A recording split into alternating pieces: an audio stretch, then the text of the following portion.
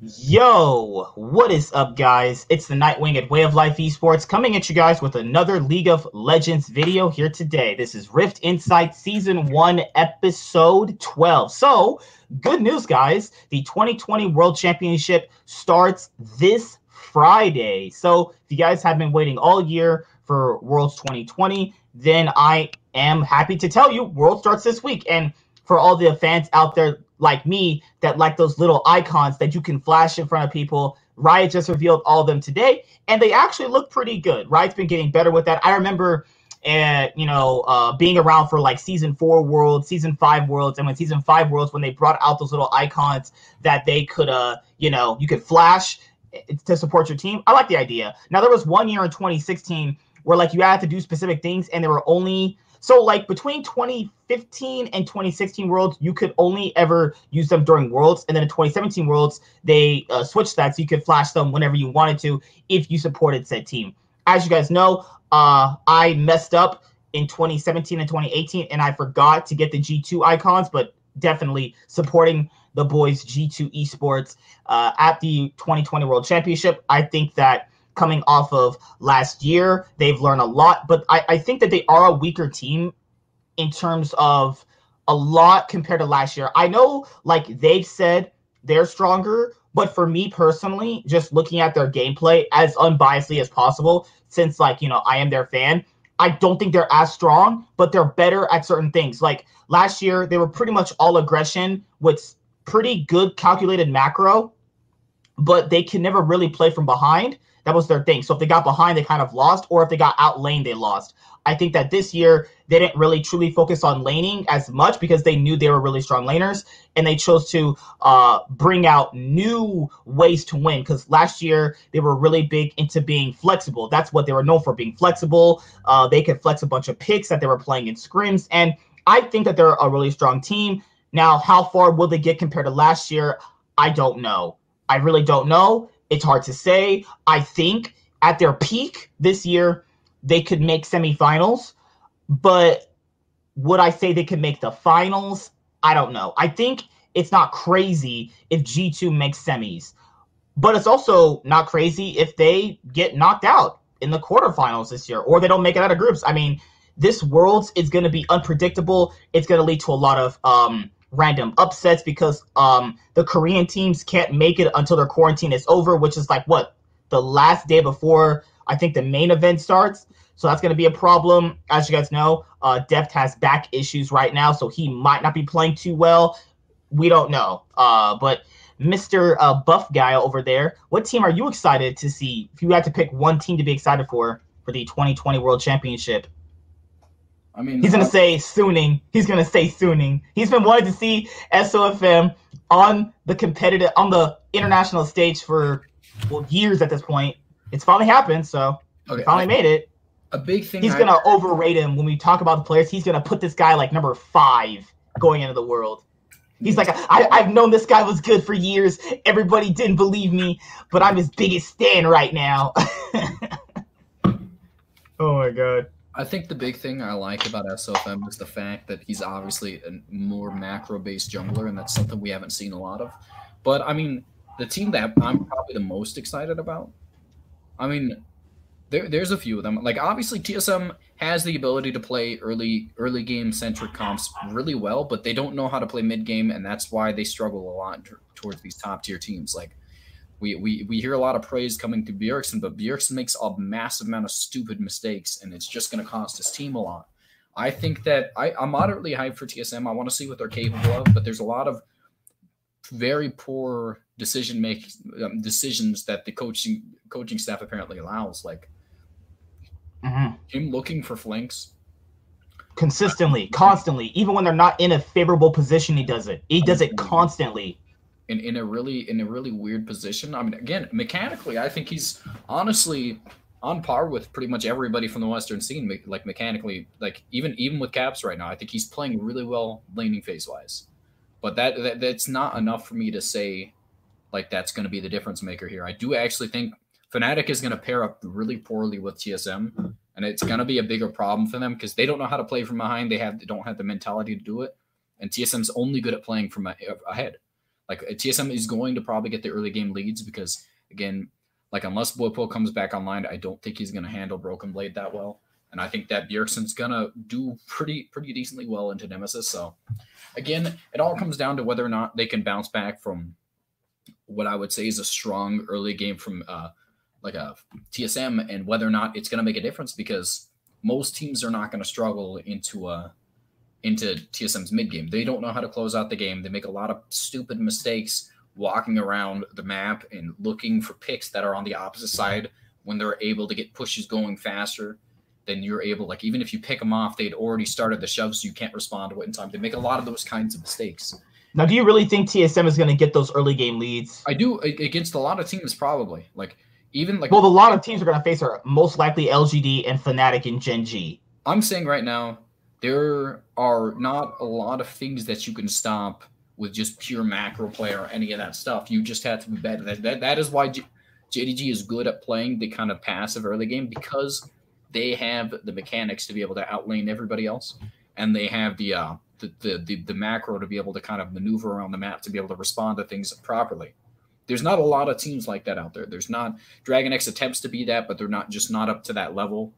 Like LGD, like any team is going to struggle in the early game because, like again, the laning phase that they're able to exert and Spica's kind of step up recently is going to be a big change on whether or not you're going to see TSM actually struggle because, like, Fnatic has self-made and that's going to be the 90% of their aggressive tendencies, but like that's not enough.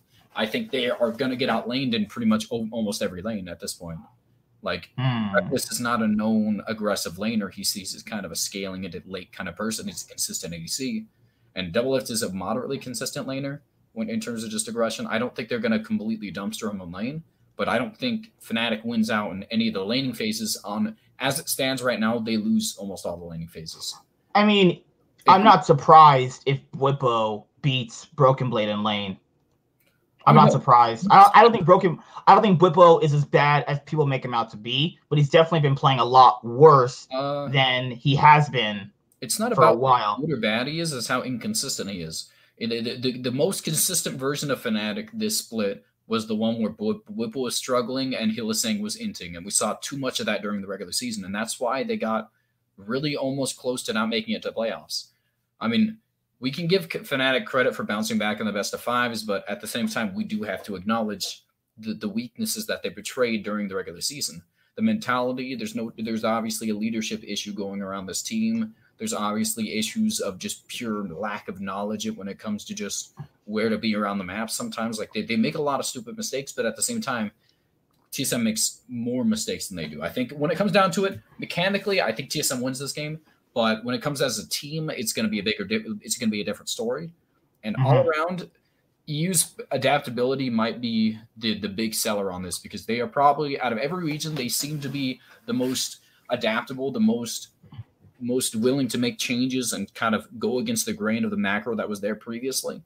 So that might be the difference on whether or not EU makes it. But I'm just saying, based off the standings right now, I do think Fnatic gets last in this place if LGD makes it into it. I think that's probably what's going to happen. I think TSM might squeak out second place again above LGD. I don't know, man. Here's my thing with TSM is that their record looks impressive from a point standpoint.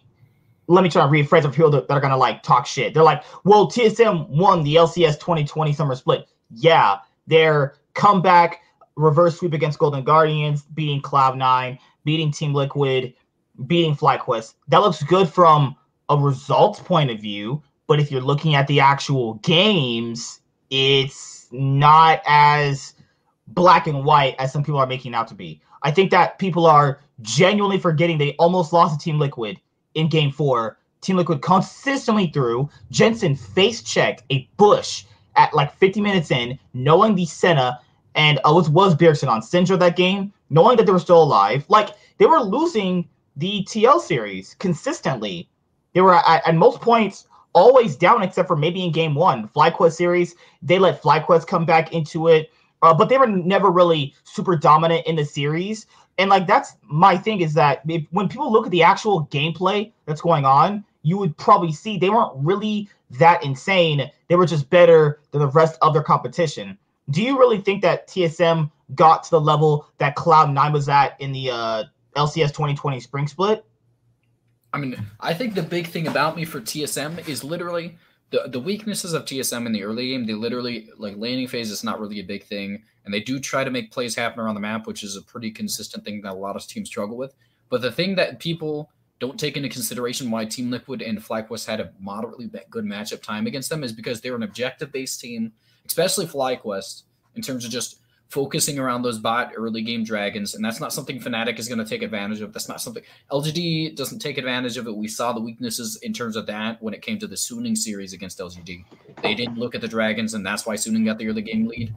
Like, all of these teams in this region, I mean, this what's it called? Besides Gen G, have a very clear discrepancy between how much priority they put on early game dragons, and that's going to be something that you, like, unless you're, like, if you don't take advantage of that against TSM, that is probably the biggest clear defined weakness that TSM struggles with in the early game. And when it comes to mid game, obviously they're terrible, but they can pull it back if there's not a massive, like, problem when it comes to just, like, they've taken all the dragons and we have to blind face check this to walk in there. If you don't do that against TSM, they don't struggle as much in the late game because they're not forced to blind check everything, and it could just be a straight up team fight. Like, I think that's the bigger difference I have with, like, obviously Fnatic can probably adapt to that, and obviously so can LGD because they just have really good laners.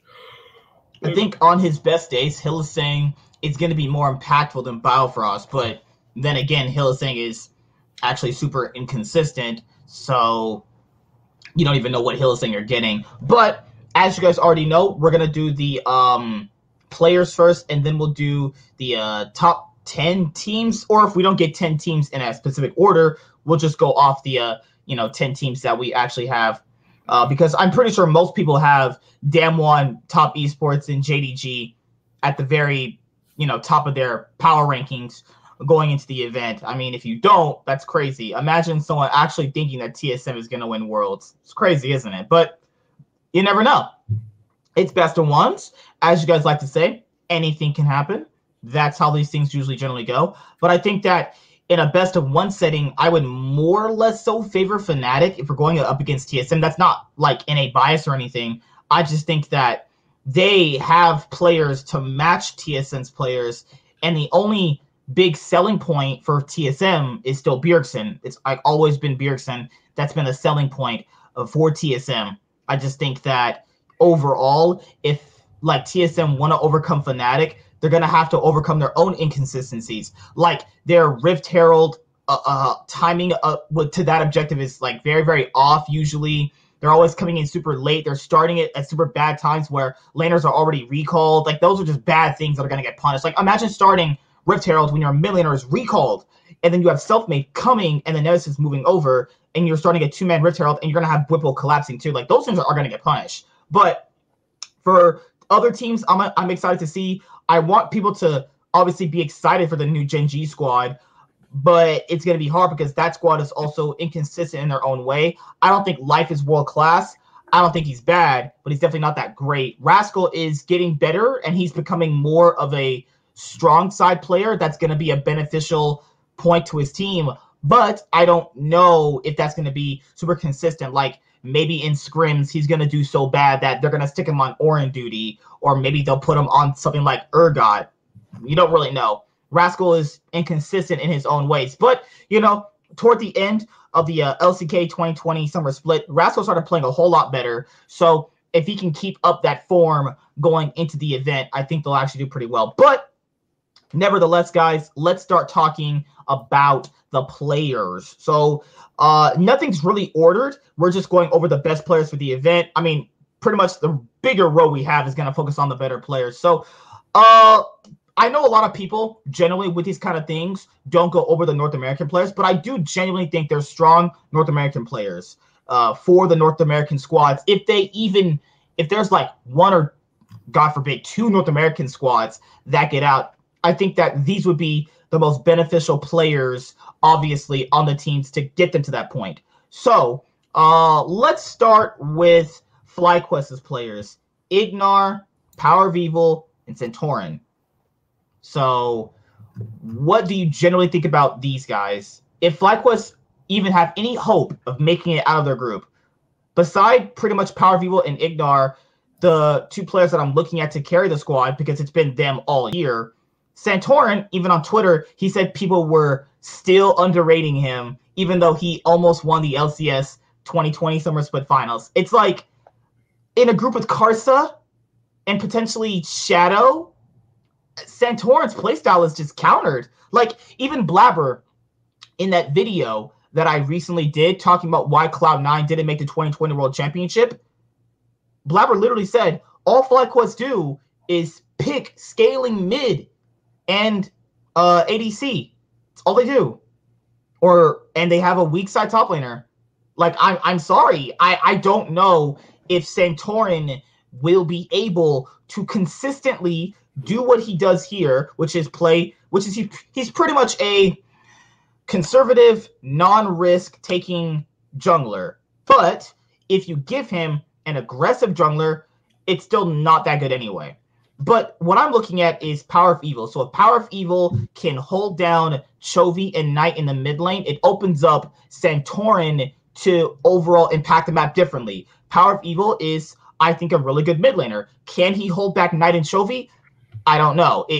I'm not gonna say he can't just because he's European, but I'm not gonna say he's gonna dumpster them either. I think it's relatively 70, let's say 70-30. Knight, if I were to favor the Koreans, but I'm not gonna just outright say Power of Evil is gonna suck, right? Ignar's thing. So Ignar is really known for his roaming, playmaking, being what gets FlyQuest going. Who does he have to face in this group? He faces Kyrie and top esports to support. Who was top support? I forgot his name actually. Top support? That's Lamau. Is it at Lamau? I mean, once. Top? No, that's GDG. Sorry. Top. What's it called? Top's support is What's top support? It's QQ. Okay, so in terms of this group, no, it's Yuyanji. Yuyanji's the starter now, huh? It's Yuyanji. It is Yuyanji. I knew it was Yuyanji. Okay, so my thing here is that Ignar, he could potentially match up to Kyrie, and he could potentially match up to Yuyanji. That's the thing. So I think if FlyQuest have any sort of shot at getting out of this group, which, let's be honest, they're not, it's going to come down to these three players. Do you want to say anything about Power of Evil, Santorin, and Ignar? Okay.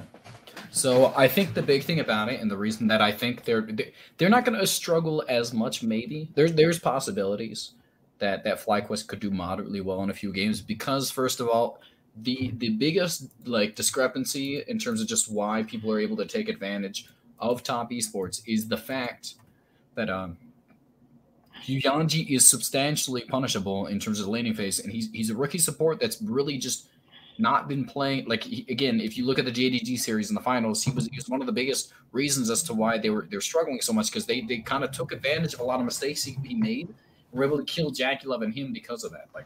There are definitely flaws in terms of just the play style of JDG and top esports. They are a really good mechanical team, and honestly, can FlyQuest capitalize on the mistakes they make in the bot lane? Maybe. Can they translate that into a snowball lead to where they take the game over? I don't think so.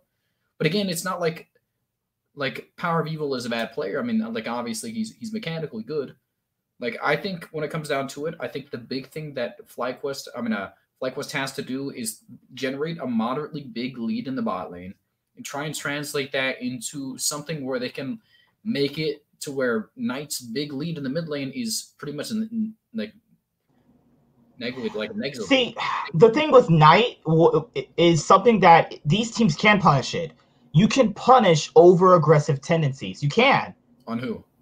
Knight. You can't punish Knight. I think you can.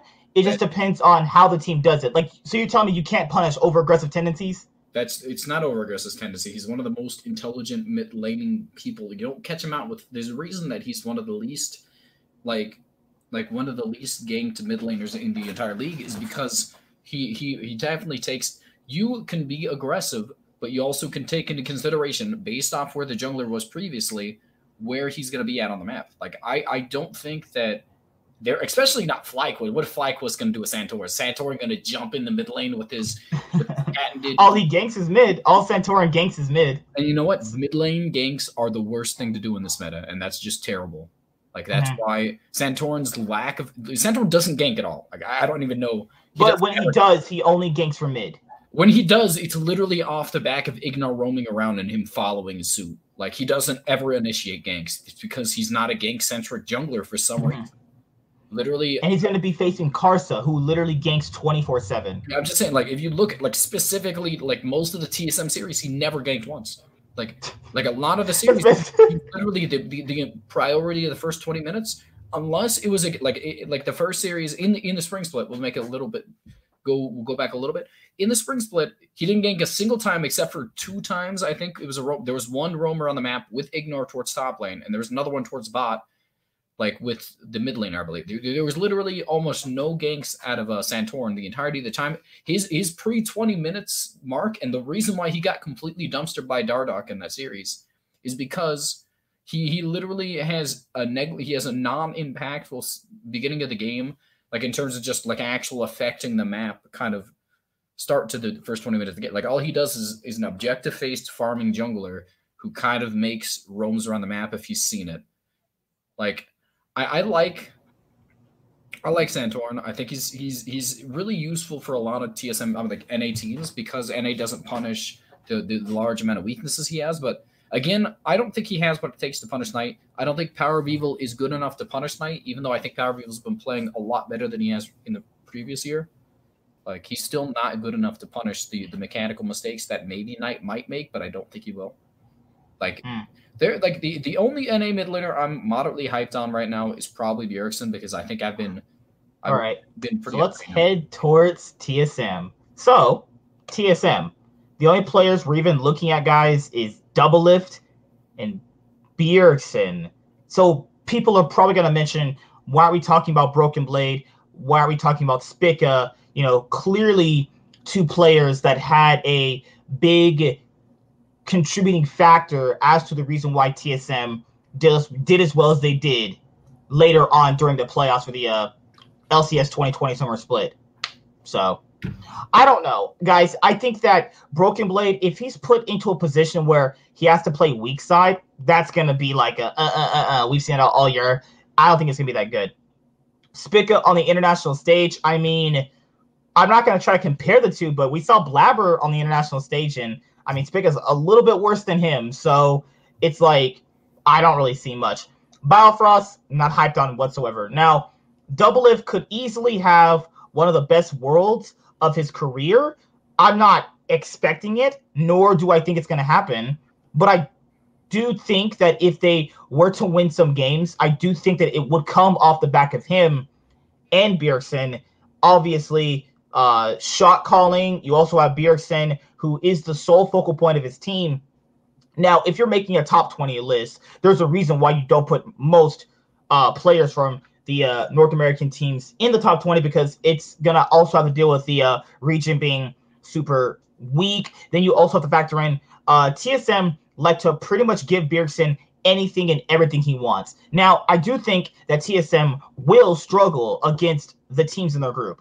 Like, I've seen these teams all year. I've seen Gen.G all year. I've pretty much kept up with LGD for most of the year, and I've kept up with Fnatic most of the year. I think that TSM are good at certain things that they do. And even Bjergsen, like Bjergsen, people got to understand this, if he's not on TF or what's the other champion? Bearded guy, Zillion.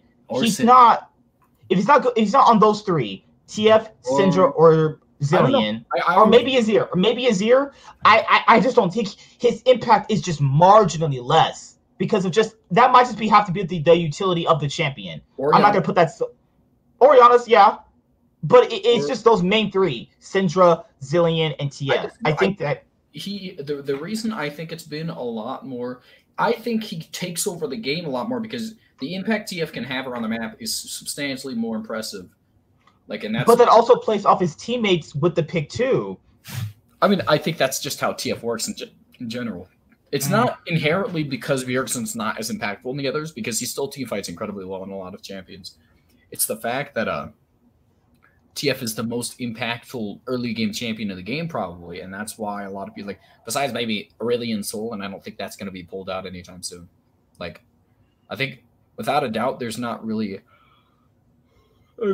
too many people I would say could take a lot of the things he's got going on right now to the level that he does. Like, he's genuinely one of the most impressive mid laners in this group.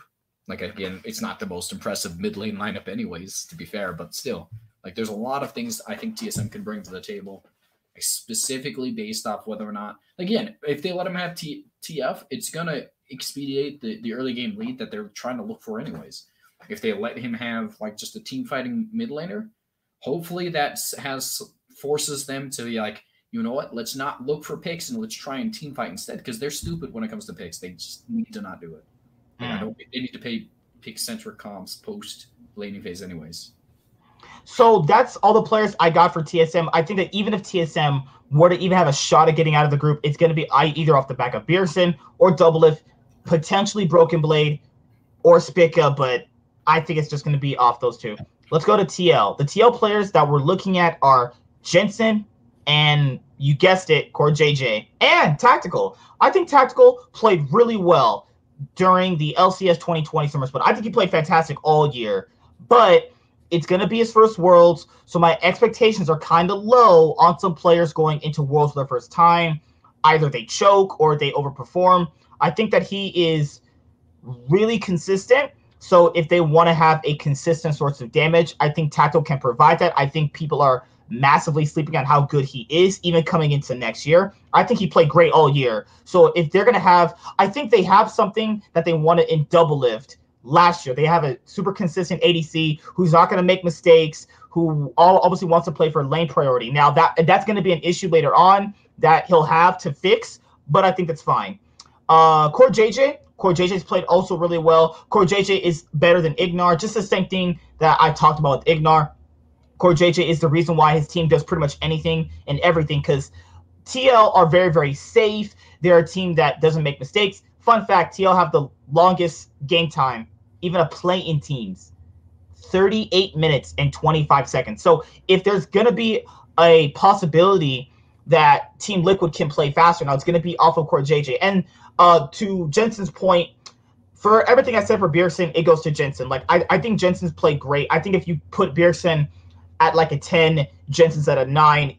Even during a lot of the playoff series that TL was in, Jensen was a big contributing factor. And Jensen, also, outside of just last year's Worlds, he's never really failed at any World Championship, quote unquote. He's been the best performing mid for North America at most of the World Championships. And I think that last year was his one bad Worlds, but I think this year, coming in with this squad, is going to be a lot more different. And to credit to Jensen's point, the years he did perform really well came off the play-in stage. Now he's going to have the play-in stage to obviously fix any issues, or if he's going to obviously step up his game, because we know the wildcard mid laners are going to throw curveballs at you because they have to do that in order to win. So those are the only things I have on Team Liquid for the North American players overall.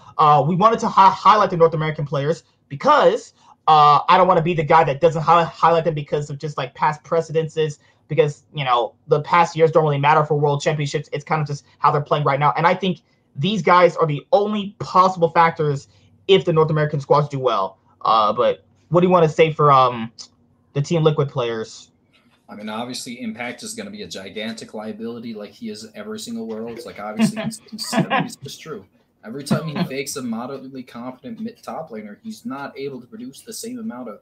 Like, he's weak side, but he's a weak player in general. He's obviously... And this is the weakest form we've seen Impact in probably his career. This is the worst we've seen Impact. And I think that's a really terrible thing to say. Obviously, I'm really disappointed in it, but at the same time, we have to take that into consideration. Impact does not look as good as he did the previous year, and it's really going to make a dent on how much... Team Liquid or any of these, I mean, they're really going to be able to do, because the strongest role in all of the China, in like China in general, is probably top lane. top and mid are just like a close first and second for the strongest. But you also have to factor in this year, TL don't have Smithy to consistently put them through the jungle. They have Broxa, who consistently does nothing. Like consistently does nothing. Smithy didn't do anything either, to be fair. It's not like. But he didn't lose you the game. He didn't lose you the game. He tried to lose you the game at all. Brox is honestly. If he doesn't do anything, you lose the game. No, he is able to team fight well, and that's something I'll give credit to Brox. When it comes down to team fighting, I think he's moderately okay. Skirmishes, not so much. I think those little skirmishes that kind of develop, like if it's not a pre-planned, premeditated fight, Brox is worthless. If it's kind of just okay, we're gonna set up right here and we're gonna play a front to back comp, Brox is moderately useful. Like I think when it comes down to like if you see a lot of dragon fights that kind of they don't expect him to contest or anything, Broxa doesn't know where to go.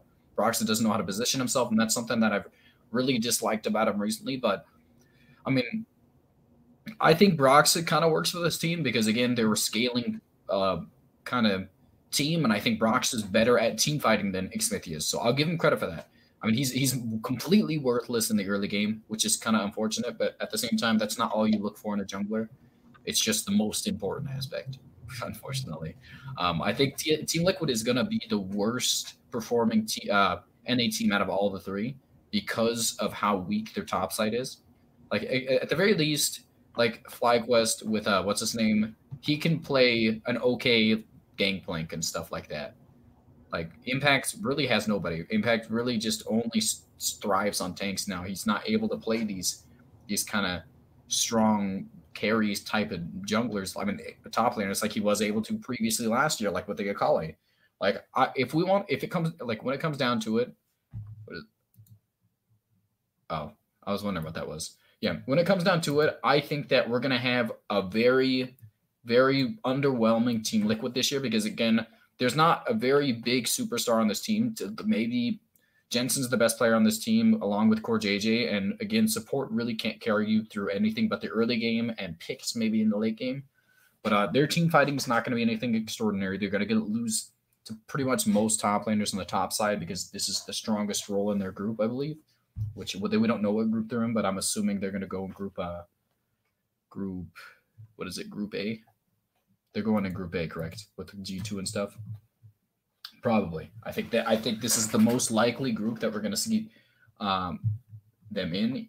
And I think with that said, I think Ben is a very strong, capable person. I think that Wonder is going to completely dumpster him. So I think that when it comes down to it, Team Liquid is struggling on too many fronts. But at the same, like maybe they don't, because again, they are possibly being put into the weakest group.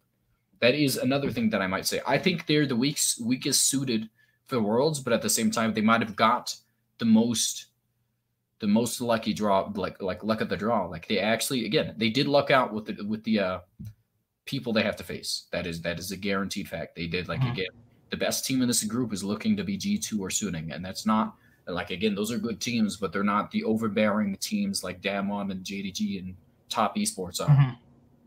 Team Liquid Champo is not even a pull; it's a jacuzzi. I mean, I agree with that. I mean, look at the most diverse player on this team.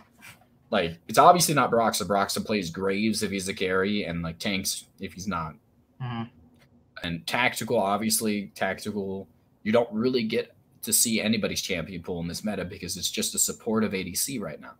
Like, I think when it comes down to it, Jensen and Core JJ have a pretty large champion pool, and beyond that, I think no one else does. Did you but not? They also, I mean, they also play the least amount of champions. They played the least amount of champions all year. Now, I think who said it? Jad said there's no point in revealing you can play a lot of champions this early on because they don't need to. That makes sense, kinda. It only makes sense because I get maybe they considering they were locked into Worlds, they didn't feel like they needed to strive for first place. I mean, maybe that's what they're going for. Maybe they just want to try and make it out of group stages, and getting third place in NA or first place in NA doesn't amount to the same amount of Graves is trashed. I hate it. His Graves is worthless. His Lee Sin is worthless. It was good. He had the one good Graves game. He had the one bad Graves game where it was a 5-minute fight. It was like a minute and a half fight. This up every single time. Where he did not auto-attack, dude. That's good enough for me to reference every single time. That's worthless. It's not a human being. I literally. What about the TL? In TL in Game 5, he played Graves and was 5-0. He played better on the champion. Yeah, he's been playing it every single game. So I mean, I assume he's going to be at least moderately okay. I don't like Brox. I have a lot of problems with Brox's playstyles. I really dislike him as a player. I think he's a good human being, but in a meta suited for early game aggressive junglers or objective based junglers or anything, he succeeds at he really thrives at nothing. He's the worst of everywhere. He's like Hannah Montana, just exactly the opposite. The worst of both worlds. Like, that was a bad one. I'm sorry. I apologize for that one. That was not good. Still, people are going to watch this on the replay and go, what the fuck? Those puns are terrible. That wasn't a pun. That was just a terrible joke. So that's it for the North American players, unless I'm criminally underrating someone else. I mean, I think a big difference. I do think you kind of really negated how much Broken Blade is going to have an impact on side of a TSM series. He cannot play weak side. That is a big impact. Play weak side. No, he plays weak side. If he's going to be put on that position at some point. How? I mean, you can't force somebody to play weak side. You can literally always give them a matchup that moderately works well into it. Sometimes maybe it depends on what is banned out and what's the draft phase looking I'm just like. Saying, but Bwipo, the team that I think is going to prioritize top is going to be Fnatic. I think Fnatic out of everybody because Gen.G doesn't care about top side, and LGD again focuses more so on their bot side than like there's not going to be a big difference, like a big centralized focus for any team besides Fnatic on the bot side. I mean, on the top side. So they're really going to get the priority picks in these situations. And I think Broken Blade, unless Bwipo comes online like he was before, is not going to have a problem with them because Bwipo has been very much underrated. I mean, underachieving. I think there's really not a world where I see Fnatic. I mean, that I see TSM struggling a lot in the top side half of the map because they really don't need the jungle attention. They really don't need the resources because he's going to get it on his own. I think there's not this is the weakest top lane pool out of probably all the groups in the tournament, I would say. I think every other group has at least 2 top laners better than probably even the best one in this group. Okay, so that's pretty much it for all the North American players. Just as like honorable mentions, just want to make sure I went over the strongest players for their teams if they got out of the groups. So let's go to Europe. So let's just start with Rogue for a moment because Rogue has players that are strong. Like I think Larson and Inspired are strong players. I think Rogue and Vander are solid, but there is one issue. Finn is definitely going to be a problem. If Rogue even wants a shot out of even getting out of this group, Finn is going to have to step up his game. Now, Finn can beat players like Arome like it's no tomorrow, but it doesn't matter because Arome is about on his level, essentially. Just about right there, about 50-50, right? But when it comes to the group that he's in the group with Zoom and Naguri. So if you think it's going to happen, sorry to tell you it's not. I mean, if Naguri and Zoom fail against Finn, it's not because Finn was better. It's because the other 2 better players literally cut off their hands and choked. There's no way he's better than them. So I see that as a massive liability for Rogue, even if they had a shot at getting out of the group. That's just it for the Rogue players. I think that Larson and Inspired are a great duo. They play off each other, even actually way better than the Fnatic mid-jungle. But I just don't see them capitalizing on the mistakes, even if JDG and Downward were to make them. Like Canyon and Showmaker are just a more better 2v2 than Larson and Inspired. Now, JDG's 2v2, Kanavi and Yagao, I could see a draft where Rogue gets the better end of them, but consistently, not really. Anything you want to say for Rogue, or just the players that we layered out? I think this Rogue got unlucky. I think I don't see a world where they do well in this specific situation that they've been shoved into. Like their weakest kind of point in their entire team is the top side, and that's the strongest point of both of the other teams that they're matching up against. There's a lot of top-centric plays. Like maybe they focus around the other side of the map and try and negate some of the impact. But like even if they don't send the jungler up there, Finn is gonna be a very gigantic liability for this team. Like I wanna have faith with this team. I think Rogue had a fun play style. Like, no, they didn't. Rogue was boring to watch. I can't say that either. Like, I don't want to see a team that I think was not as bad as some of the other teams in this world get forced to lose because they just got unlucky with the draw. It's unfortunate for Rogue. I really hope like Inspired and Larson can make something happen. Maybe they have a good team all around. I think there's a very good reason that they're in Worlds, but it does not look good for them at the very least. Maybe getting 4th place would have been better for them. Maybe if they had lost against Mad Lions, they would be in better shape right now.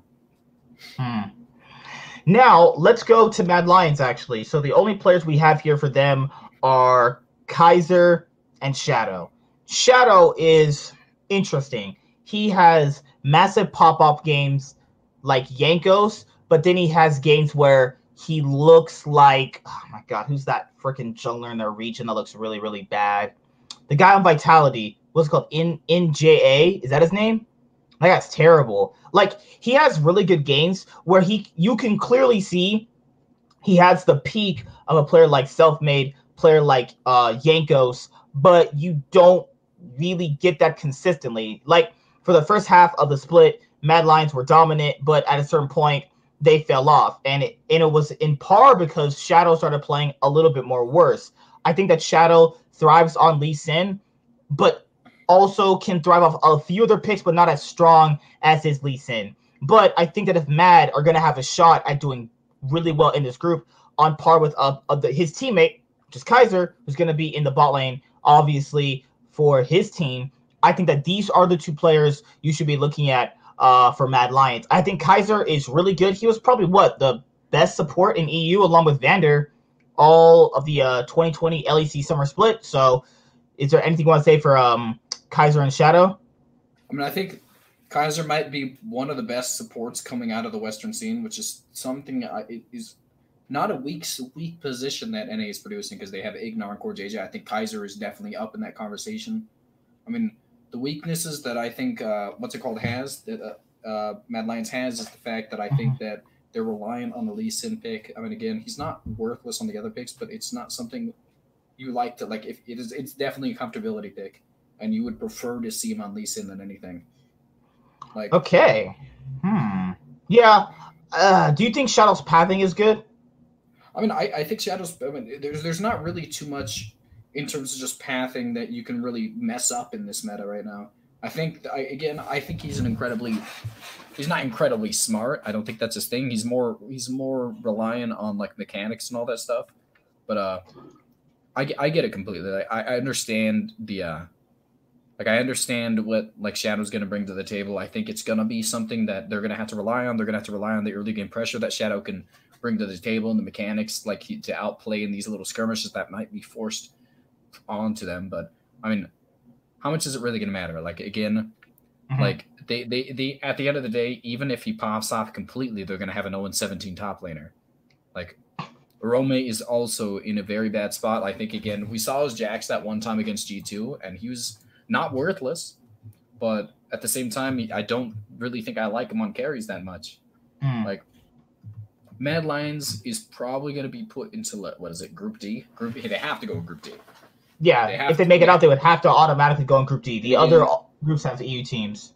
Like, they're obviously expected. Like, it's not like it's the strongest role inside of this group, but Dorn is definitely the better of the 2. I mean, Dorn is definitely better than the Romy. Not a significant amount to where I think it'll make a difference, but I mean, I think like what's his name? I think that 369 being in this group is going to be a big problem for them because he was one of the better top laners coming out of China.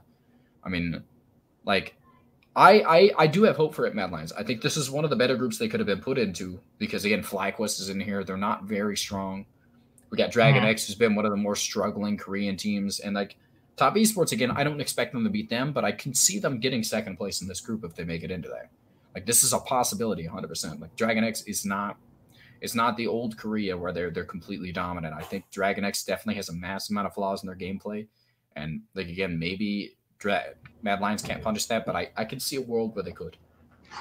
All right. What is the other team? Fnatic. So the only Fnatic player we even have in as one of the best players for the 2020 World Championship is just Selfmade. That's it.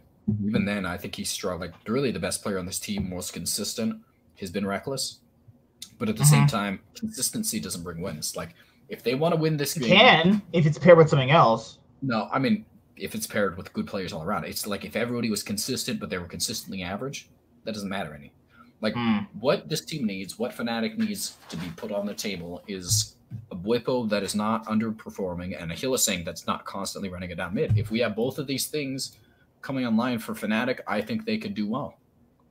Like this Fnatic team has a lot of potential. They have a lot of good players on this team, and their early game pressure when they're on point is really good because they have a lot of aggressive laners along with a lot of aggressive is maybe a stretch, but they have a lot of good laners along with a lot of early game pressure generated from Selfmade.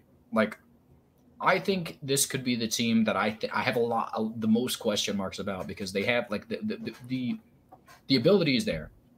There's obviously the ability for them to make a mark at this Worlds. Like they have the potential.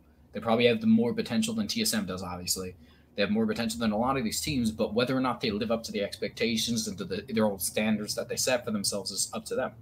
Like you can't expect them to play to the level at which you think you should always because they usually play worse than they should. Like they're a very emotionally driven team, and there's not an emotional leader on this team to keep it in check. So when they get behind or when they think they're nervous about pretty much anything, like just look at the first game of the series against G2. I think they played moderately well and they made a mistake, lost the game, and they never bounced back from that emotionally. Every other game besides that was a stomp. And I think that's really, really going to be the decider for this team. Whether like if they lose like the first game against like I don't know who they're playing first, but if they lost the first game against like TSM off the bat, like they'd be devastated. This team would completely combust and like destroy itself mentally. And I don't think they'll be, if they lose to TSM, they're not going to beat the other two teams that first week. An 0-3 week would be too much for them to bounce back from. Happened before. When they were that team wasn't mentally deficient. Like the biggest problem for that team was whether or not what's his name? What's that top laner's name? I always forget him. Soaz was going to be a big liability, and honestly, I never think he was. I don't think he was at that point in time. I think Fnatic can make a difference. I really hope they do live up to the hopes that I have for them because they're a solid team. They're really a good team when they're playing at their best. When Fnatic is at their best, they are close, if not they're close to, if not actually a world-class team. They just like struggle to beat themselves. Like they lose to themselves more than anybody else. My thing with Fnatic is they usually come with their draft already prepped. They know what they're gonna ban. They know what they're gonna pick. They usually pick scaling mid with early aggressive jungler, and it pairs up really, really well with what Selfmade wants to do early on. Now, Selfmade is the only player I could have here for one of the best players coming into the 2020 World Championship because I feel like that he understands when to be aggressive, when not to be aggressive, when to play off his objective timers really effectively enough to impact his team where he's helping them taking dragons early on. Now, his issue would be that he doesn't have any synergy with his laners to make that a big, how would I say this? He doesn't have any synergy with his laners to the point where that could be a strength for his team. Like I look at all the other players for most of the other squads, he just doesn't really have synergy with the other players he has. Like Nemesis and Selfmade, bad synergy. Bwipo and Nemesis, not really in tune with what they want to do around the map when they're obviously in a favorable position. Selfmade and Bwipo don't play towards top side. Like Selfmade really isn't a player that's playing towards his laners. He's playing more or less so to get himself ahead, which will in turn benefit his team. But Selfmade for Fnatic is one of the reasons why I think if they want a shot at getting out of the groups, it'll be based off of his performance and Reckless's. Now, moving on to G2, let's go to Caps, Wonder, and Jankos, the triple threat, the trinity for G2. So, do you really think G2 is going to do as well as they did last year? I think they have an easy group together. They have the single easiest group out of every person in the region. Last year, they had a pretty interesting group. Again, this is an easy group. They're the hardest team on this on paper is going to be Suning, and like the other team coming in is probably Team Liquid. I really don't see a world where they don't make it out. And honestly, I could see them easily just cruising into first place, depending on whether or not something is a bad matchup, which I think it could be. I think it definitely could be a bad matchup for them. Like, they don't really have an answer for SOFM, but like, I don't see a world where they don't make it out of this group. I could see Jankos. I don't know. It's hard to say if he. I don't think he would beat SOFM. I think he could stabilize him. In terms of, he would have to see where SOFM is playing on the map. So if SOFM is one game playing towards top side, maybe Jankos focuses his resources bot side. That's where I was gonna see if Jankos could win, because it's hard to really say like what's gonna win in a jungle matchup, because there's so many different variables for how a draft works anyway. But in terms of G2, Caps, Wonder, and Jankos are going to be one of the biggest key factors is as to the reason why G2 maybe reaches semifinals, because Caps is really, really good. He does struggle against the Asian mid laners, but like, who doesn't? I still can't really fault him for that. He does, once he gets out of laning phase, he does well. So that's the thing. So if he can just go even and potentially come out with maybe a CS lead, and maybe at a point where they're able to roam, because G2 like to play aggressive, so they're always going to be looking for fights. So if he can get ahead early on, I think he's going to be a beneficial point to the reason why G2 do well. Wonder has been just pretty good for ever since 2018 World Championship. He's been really solid, is flexible.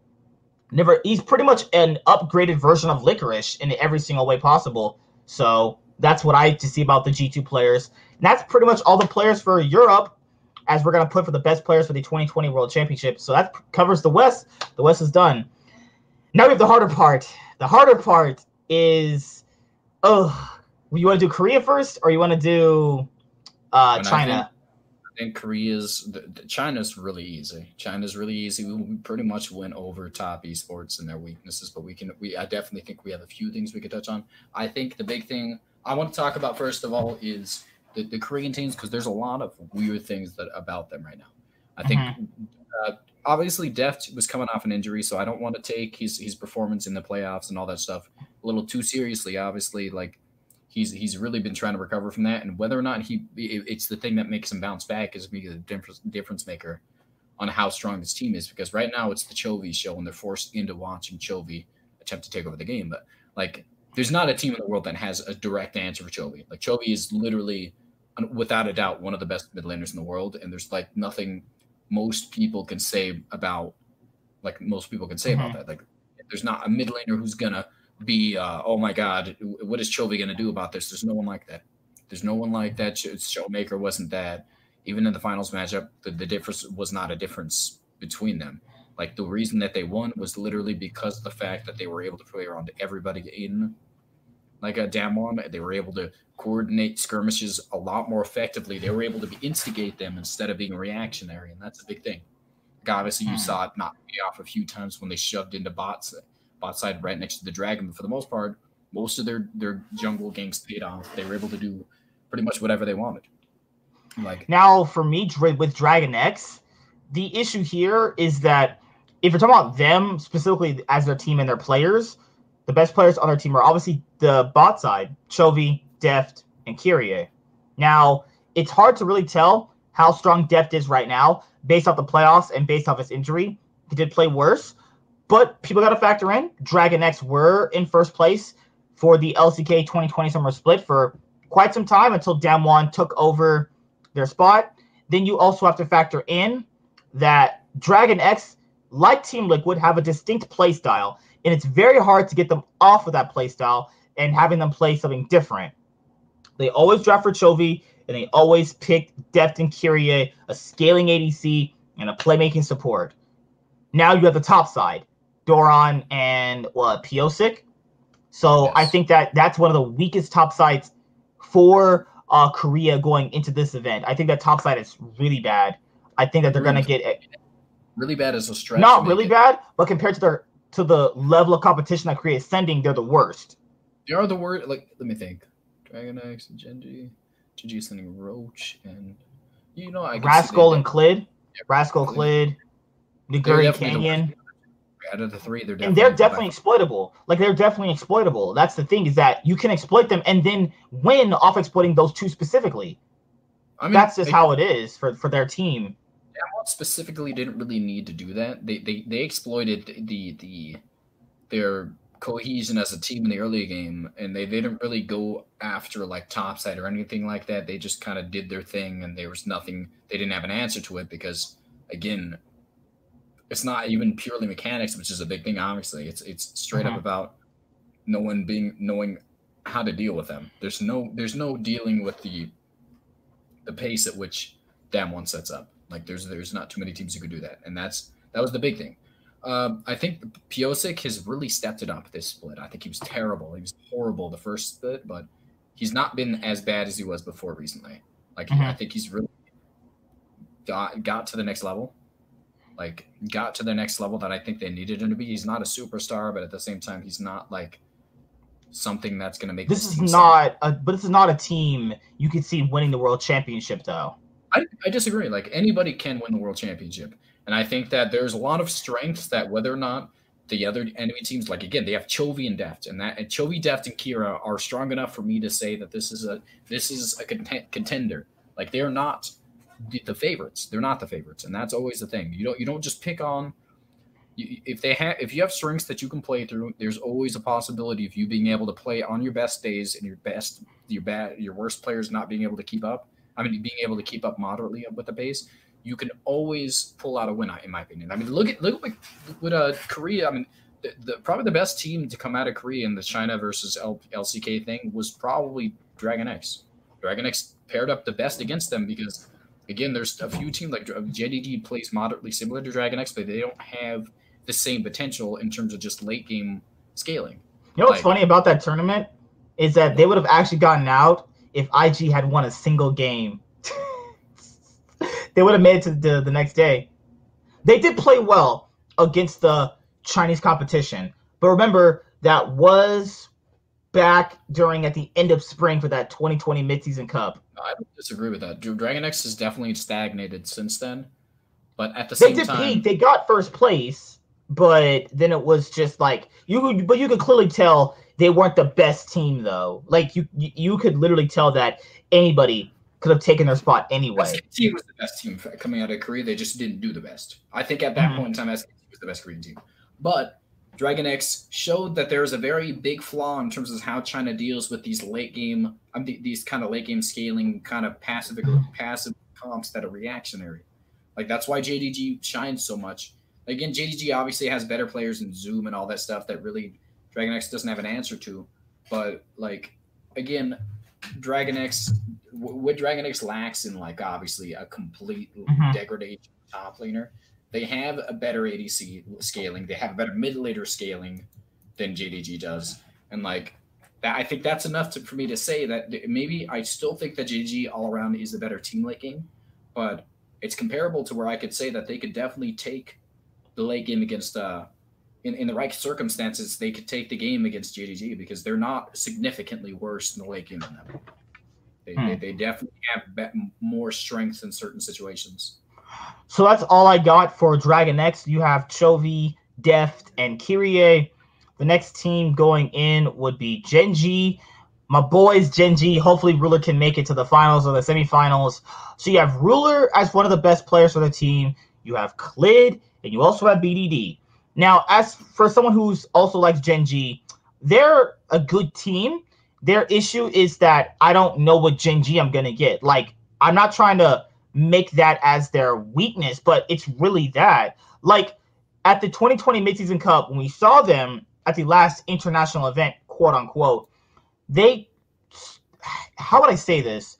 They knew you could play faster to win, but they didn't because they did it in scrims, but they felt like they couldn't replicate it on stage.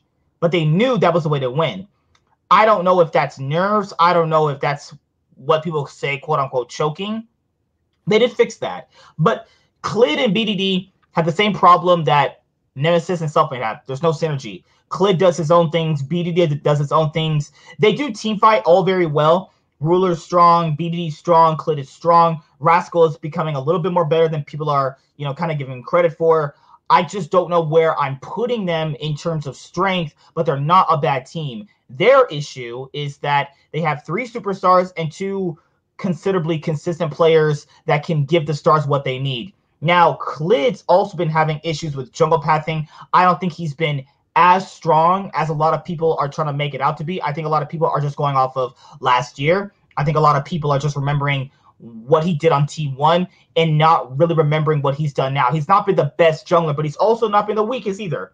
But I think that if Genji are going to have a shot at doing well at Worlds 2020, it's going to be off the back of Cloud, BDD, and Ruler.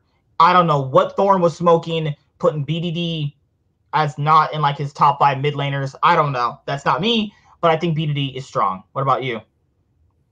I mean, BDD is obviously, I think if we have to put in the list, I think he's probably a top 5 mid laner, regardless of what everybody thinks. I think there's a lot of disagreements whether or not BDD is considerably like a superstar or anything like that. I do think, like, I think maybe you're mixing up ADD in him or something. I think maybe that's the case. ADD's a top laner, isn't he? Yeah, I'm just saying, like, maybe they're just mixing up the names or something because, again, like, he's not obviously like a Chovy level player, but he's incredibly good. I think he's without a doubt a top 5 mid laner. I think he's better than Caps. I still put that up there.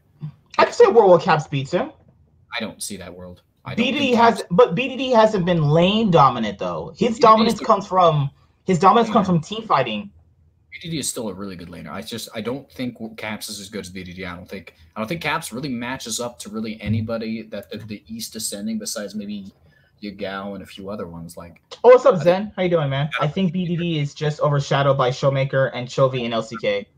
BDD is not as good as Chovy and Showmaker. That's just because of how good inherently they are. Like, they're just incredibly good players themselves, and that's why it's kind of hard for them to keep up. It makes him look worse in comparison because they're so good, and he's had to compete with them. But I think if we stack him up against a few of the other players inside of the other regions, I think he'd do fine. Like, he's better than Yagao. He's better than a few other Chinese mid laners, but he's just not up to the standards. He's the worst mid laner coming out of Korea. I think that's without a doubt. Worse is a stretch. I think he's the weak. I think he's the weakest. I wouldn't say worst. He's comparably the worst out of Chovy and Showmaker. He's the worst. I think he has strengths that they don't though. He has strengths they don't.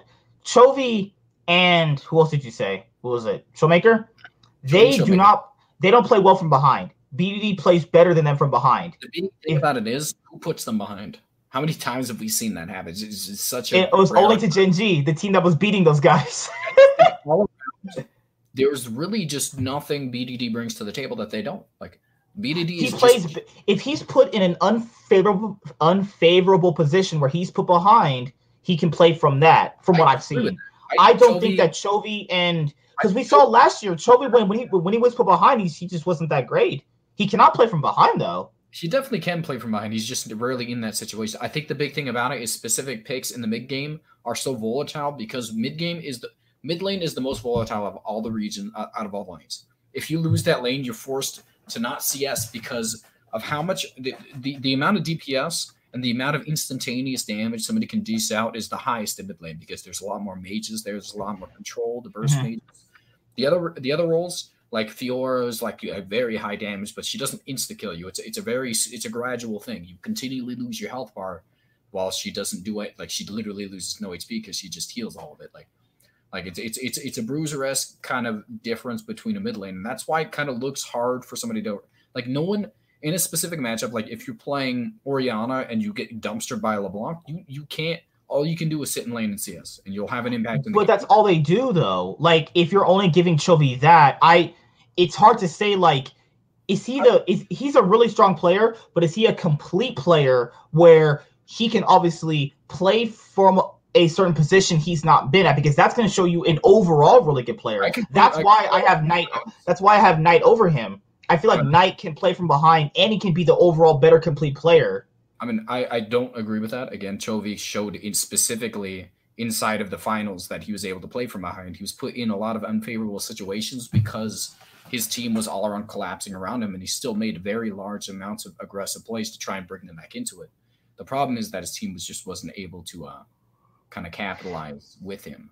But at the same time, like, I don't think I see a world where Chovy is not considerably better than BDD in every single situation. And so I would give Showmaker the same credit. I think Showmaker is substantially better. Like, maybe he's not as behind, but he's never been behind. Let's move towards Damwon, since we're already talking about them. So the players for Damwon should be in literally pretty much everyone's top 5 if you're making a list. Showmaker, Naguri, Canyon, Ghost, and Beryl. These guys are being looked at as some of the best players in the world. A lot of people are having Damwon to obviously win the event. I mean, I don't know. Let's see how this works out. So, in the world of best of ones, is it crazy they get knocked out of group stage? This might be one of the biggest chokes we've ever seen. No, because they have to face Rogue and potentially a wildcard team. Probably not going to happen. I mean, if it did happen, it would be the biggest choke of all time. Because it would be bigger than the Gen G choke, because Gen G were not that good coming into I mean, there was a bounce back from Gen G, but they were considerably worse than their counterparts. If Damwon don't make it out of the group, oh my god, man, that'd be crazy. But in terms of just, that's a hypothetical, but there's also kind of a hypothetical list in where we're kind of tracking the players and teams.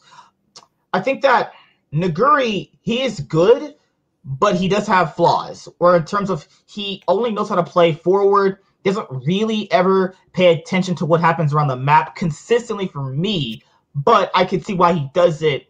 Now, last year he had the problem with kleptomancy. Then later on, he became a much more solid player around. I think that Naguri and Showmaker are a great topside duo. I think that Showmaker and Canyon are a great topside duo. I think that Ghost and Beryl perfectly fit this team. They don't give Ghost really any resources, but when they do, he makes the most out of it. You can see him take over games when it's needed to in team fights, when they're playing around him. I think that Showmaker consistently is always ahead. So you're factoring in, you have a team who can play. Their thing before was that they were never able to play from behind. They were only aggressive, and they all were doing completely different things. Most of those issues are fixed. They're now playing together more consistently. They're making more better decisions around the map, and their aggression is still there. It's just a lot more better than what you guys saw in last year's form, and that's the reason why they were able to get to the top. Also, it wasn't because of the meta. They've always played this way. They've literally always played this way. I think my assessment of Damwon, first of all, I don't know why you keep saying, though, the one that gets the most resources in this entire game is always going to be Ghost. They funnel resources into Ghost because the other ones don't need to generate. They can generate their own resources. The rest of the map resources and all this stuff are funneled into Ghost because that is their fallback plan, because they're able to team fight because he's a good ADC. In terms of that, he's just not great on. He's not a good laner, and he's an above average ADC, and that's pretty much what he strives at. And he's able to dish a significant amount of damage because the rest of them generate so much pressure that they can't focus on the ADC, and that gives him a lot of leeway. The big thing about it, I think the big difference that I have with Damwon is the reason that Naguri and his playstyle are perfect, because if the pressure he generates around the top side forces the enemy team to have to respond to him. But the problem is that Damwon is always on the aggressive tenant, like they're always on aggressive play making, like situations and all that stuff. If you look at all their games in the finals and all that stuff, they're always looking for like plays inside the enemy jungle, not inside of the river or anything like that. They always look for picks by predicting where they thought the enemy jungle would be, try to make plays happen around the map. And because they do this so consistently and so often in the early game, there's nothing you can do about Naguri. Like you have to leave the top laner alone on an island. And because he's not alone on an island, Naguri's going to dumpster everybody. Like even Zoom, I think, on a good day from Naguri, I think Naguri's probably going to win that lane. I think that a lot of people like to give Zoom credit, and I think he's a good player. But I think it's really going to be a big problem for like Zoom is the fact that I don't think he's played against anybody besides the Shy, but the Shy has not been that good this year. The Shy has not been as good as Naguri this year. I think that's without a doubt. The Shy is an incredibly good player, and he generates a lot of pressure, but he's somebody that, like IG doesn't generate the pressure that Damwon does. They don't generate it around the map as consistently as Damwon does. Like, and that's why you can't. If you respond to Naguri, you're letting the rest of the map fall apart, because Naguri is only pushing up when the opposite side of the map is doing something to where they're not able to do something, and that's why he's looked a lot better this year. Is because he's been allowed to be on this island because there's nothing they can do about it. Like again, Damon's early game aggressive tendencies have shifted the Go to the place. bathroom real quick. Just keep talking. Yeah, you're good. Like, the fastest team in the world right now is Damwon, and I think that, like, again, I don't want to give Unicorns of Love the same, like, what's it called? I don't want to give them the same leeway because, again, like, there was only 2 teams that could even lose, like, 2 teams that even competed with each other. Like, Gambit Gaming literally lost to nobody but Unicorns of Love, and it's really, like, I don't like to give them the credit because, like, again, we've seen this specific roster, for the most part, like, do what they did, but like at MSI, and not really. They almost took out Splice, but at the end of the day, they could not stop them. Like this, what's it called? It was Fanghu, not Fanghu Buffalo, Vegas Squadron. Like, I think I have a lot of hope for like Damwon. I really do think that their specific style of play is not able to be matched by anybody. I do think they're the best team in the world. I think that Naguri and the rest of the map, like, constantly being on aggressive plays. Like, again, they have the fastest gate play style, like, what's it called? But significantly less kills and deaths inside their games in comparison to like, that of like the Chinese teams. Well, that's because the Chinese teams naturally fight more, though. No, it's because they don't extend the games as much, so there's not able to be, like, when they get a lead, they close it out. The Chinese teams don't do that as they allow situations where the enemy teams be created where the enemy team can come back. Yeah, that's Top Esports is a mindless, aggressive, mechanical team, and honestly, that might be a counter matchup to Damwon because I think that's going to be their biggest counter matchup. Actually, I think because there's so much mechanics. They have players to match it, other than basically just the support position.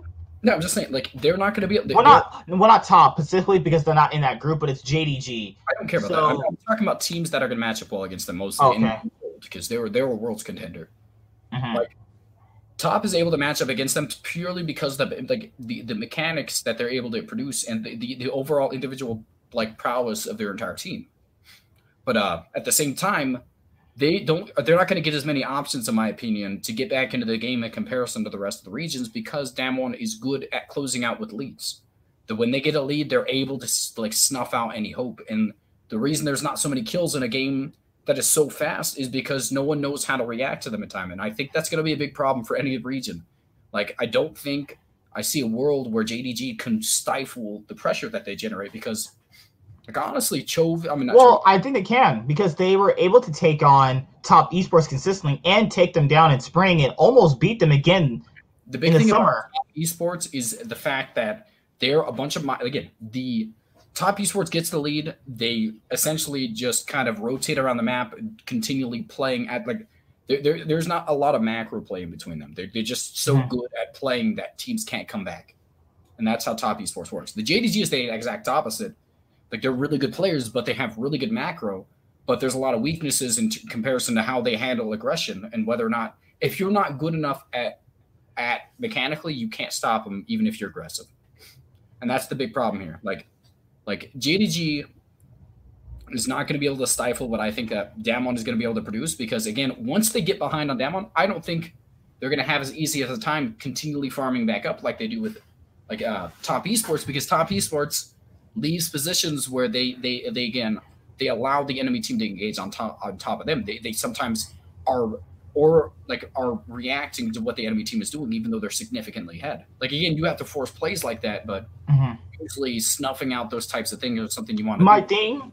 My thing from watching Top all year was that when I would watch them consistently in the playoffs, they would do more different things than they would normally do in the regular split. So, like, if a team like JDG can control a team like JDG counter matchup can control their playstyle, because remember, in the spring split for the LPL 2020 spring split, we had the JDG support, whoever it was at the time, playing Bard, and he was roaming around the map, completely stabilizing Top's aggression. Top's aggression comes from Knight and comes from Karsa. Now, if those two are in sync and on point with their champions in any given game, I think it's their shot to win. Now, as we're going to move into China and talking about the other teams from China coming into the 2020 World Championship, you have JDG, Top, and then you also have Suning. Now, people are probably going to be like, well, why aren't you mentioning LGD?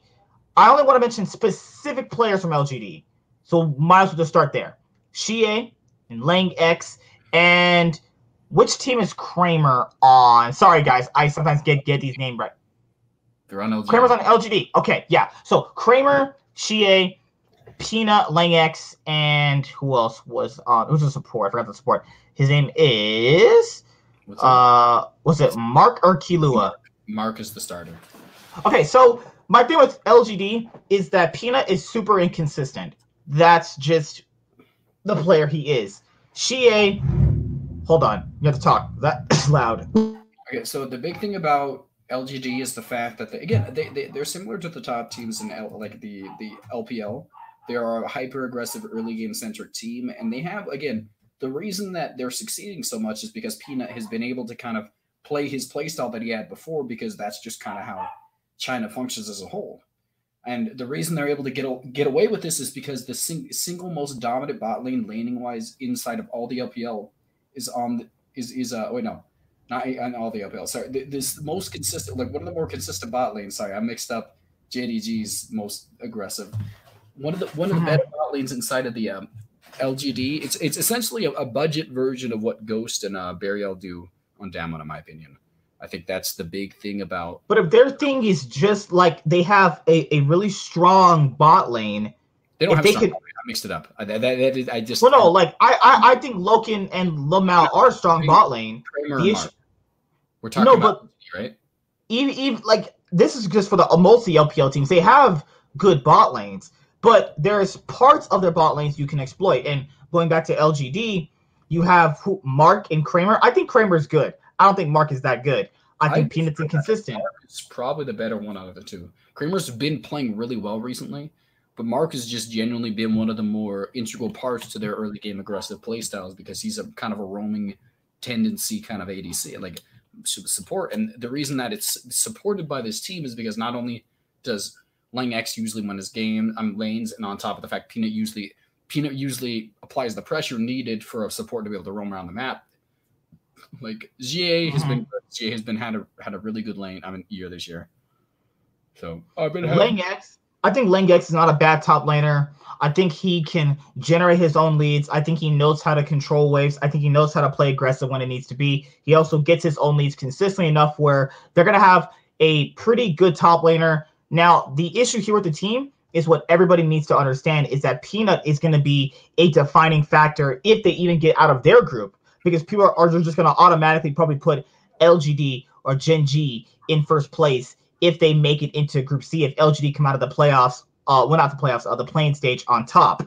So that's kind of where I was alluding to with that. Now, moving on to the best players from the other squads, because this is pretty much all the best players. So he's been wanting to get to this player. Let's start with Suning, because I think they have some good players here. S1E15, Angel, Huanfeng, Sword Art. So pretty much everyone except for Bin. Right? Everybody except for Bin? I mean, what do you mean? In terms of if this team is going to succeed, you'll see it from these players.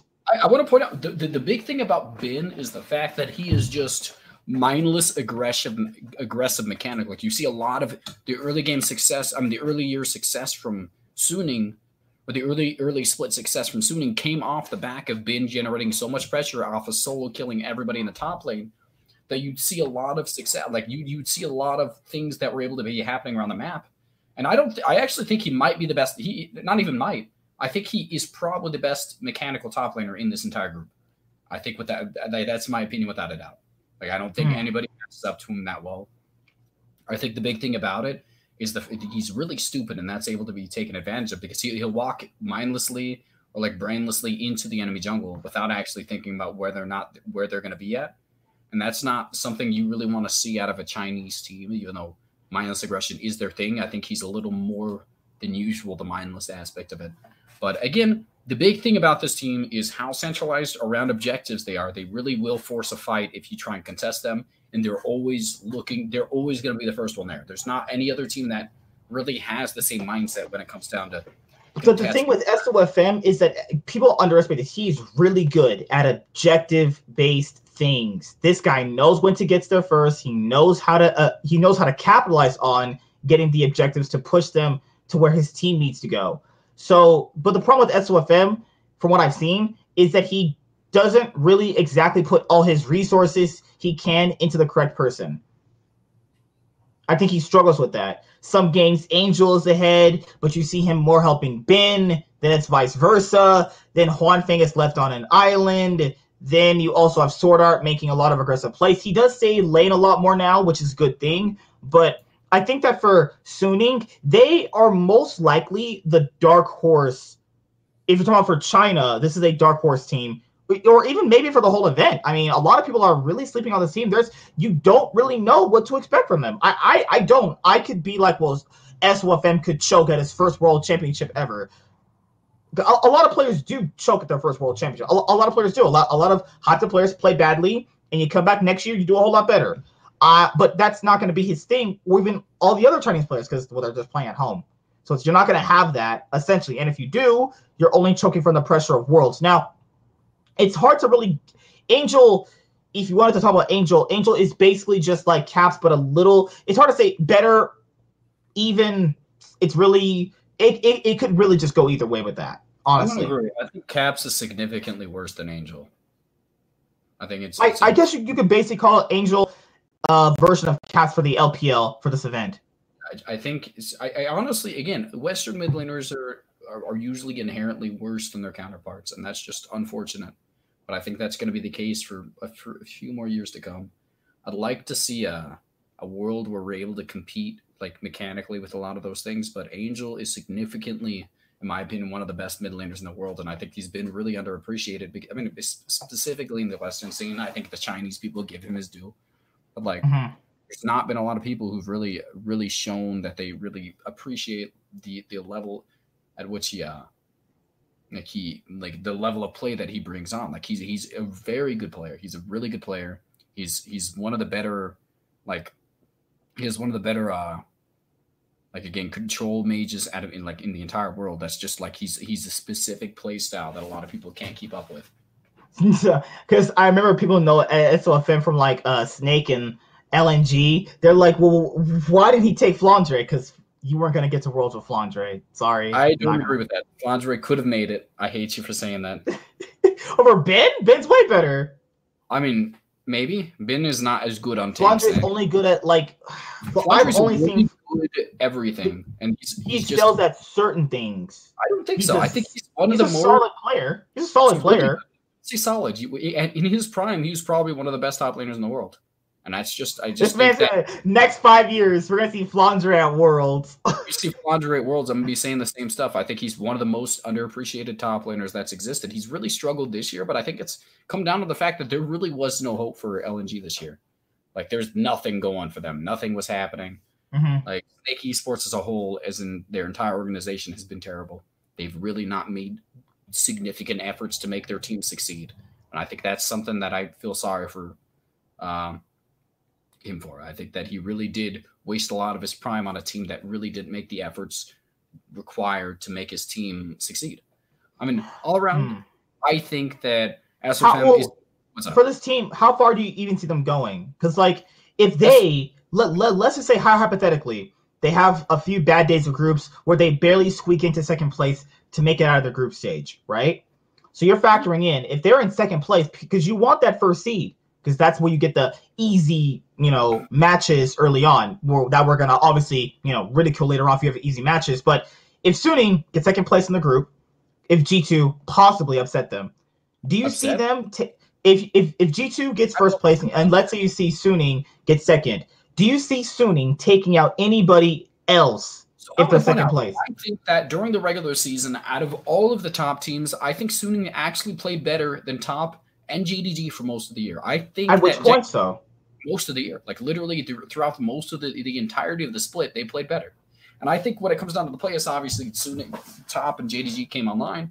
But at the same, like you can acknowledge the fact that there are significant, like JDG and Top don't play at the level at which they can play at throughout the entirety of the year. It's not like they weren't trying. Oh my god, it's not like they weren't trying. It's the fact that they genuinely.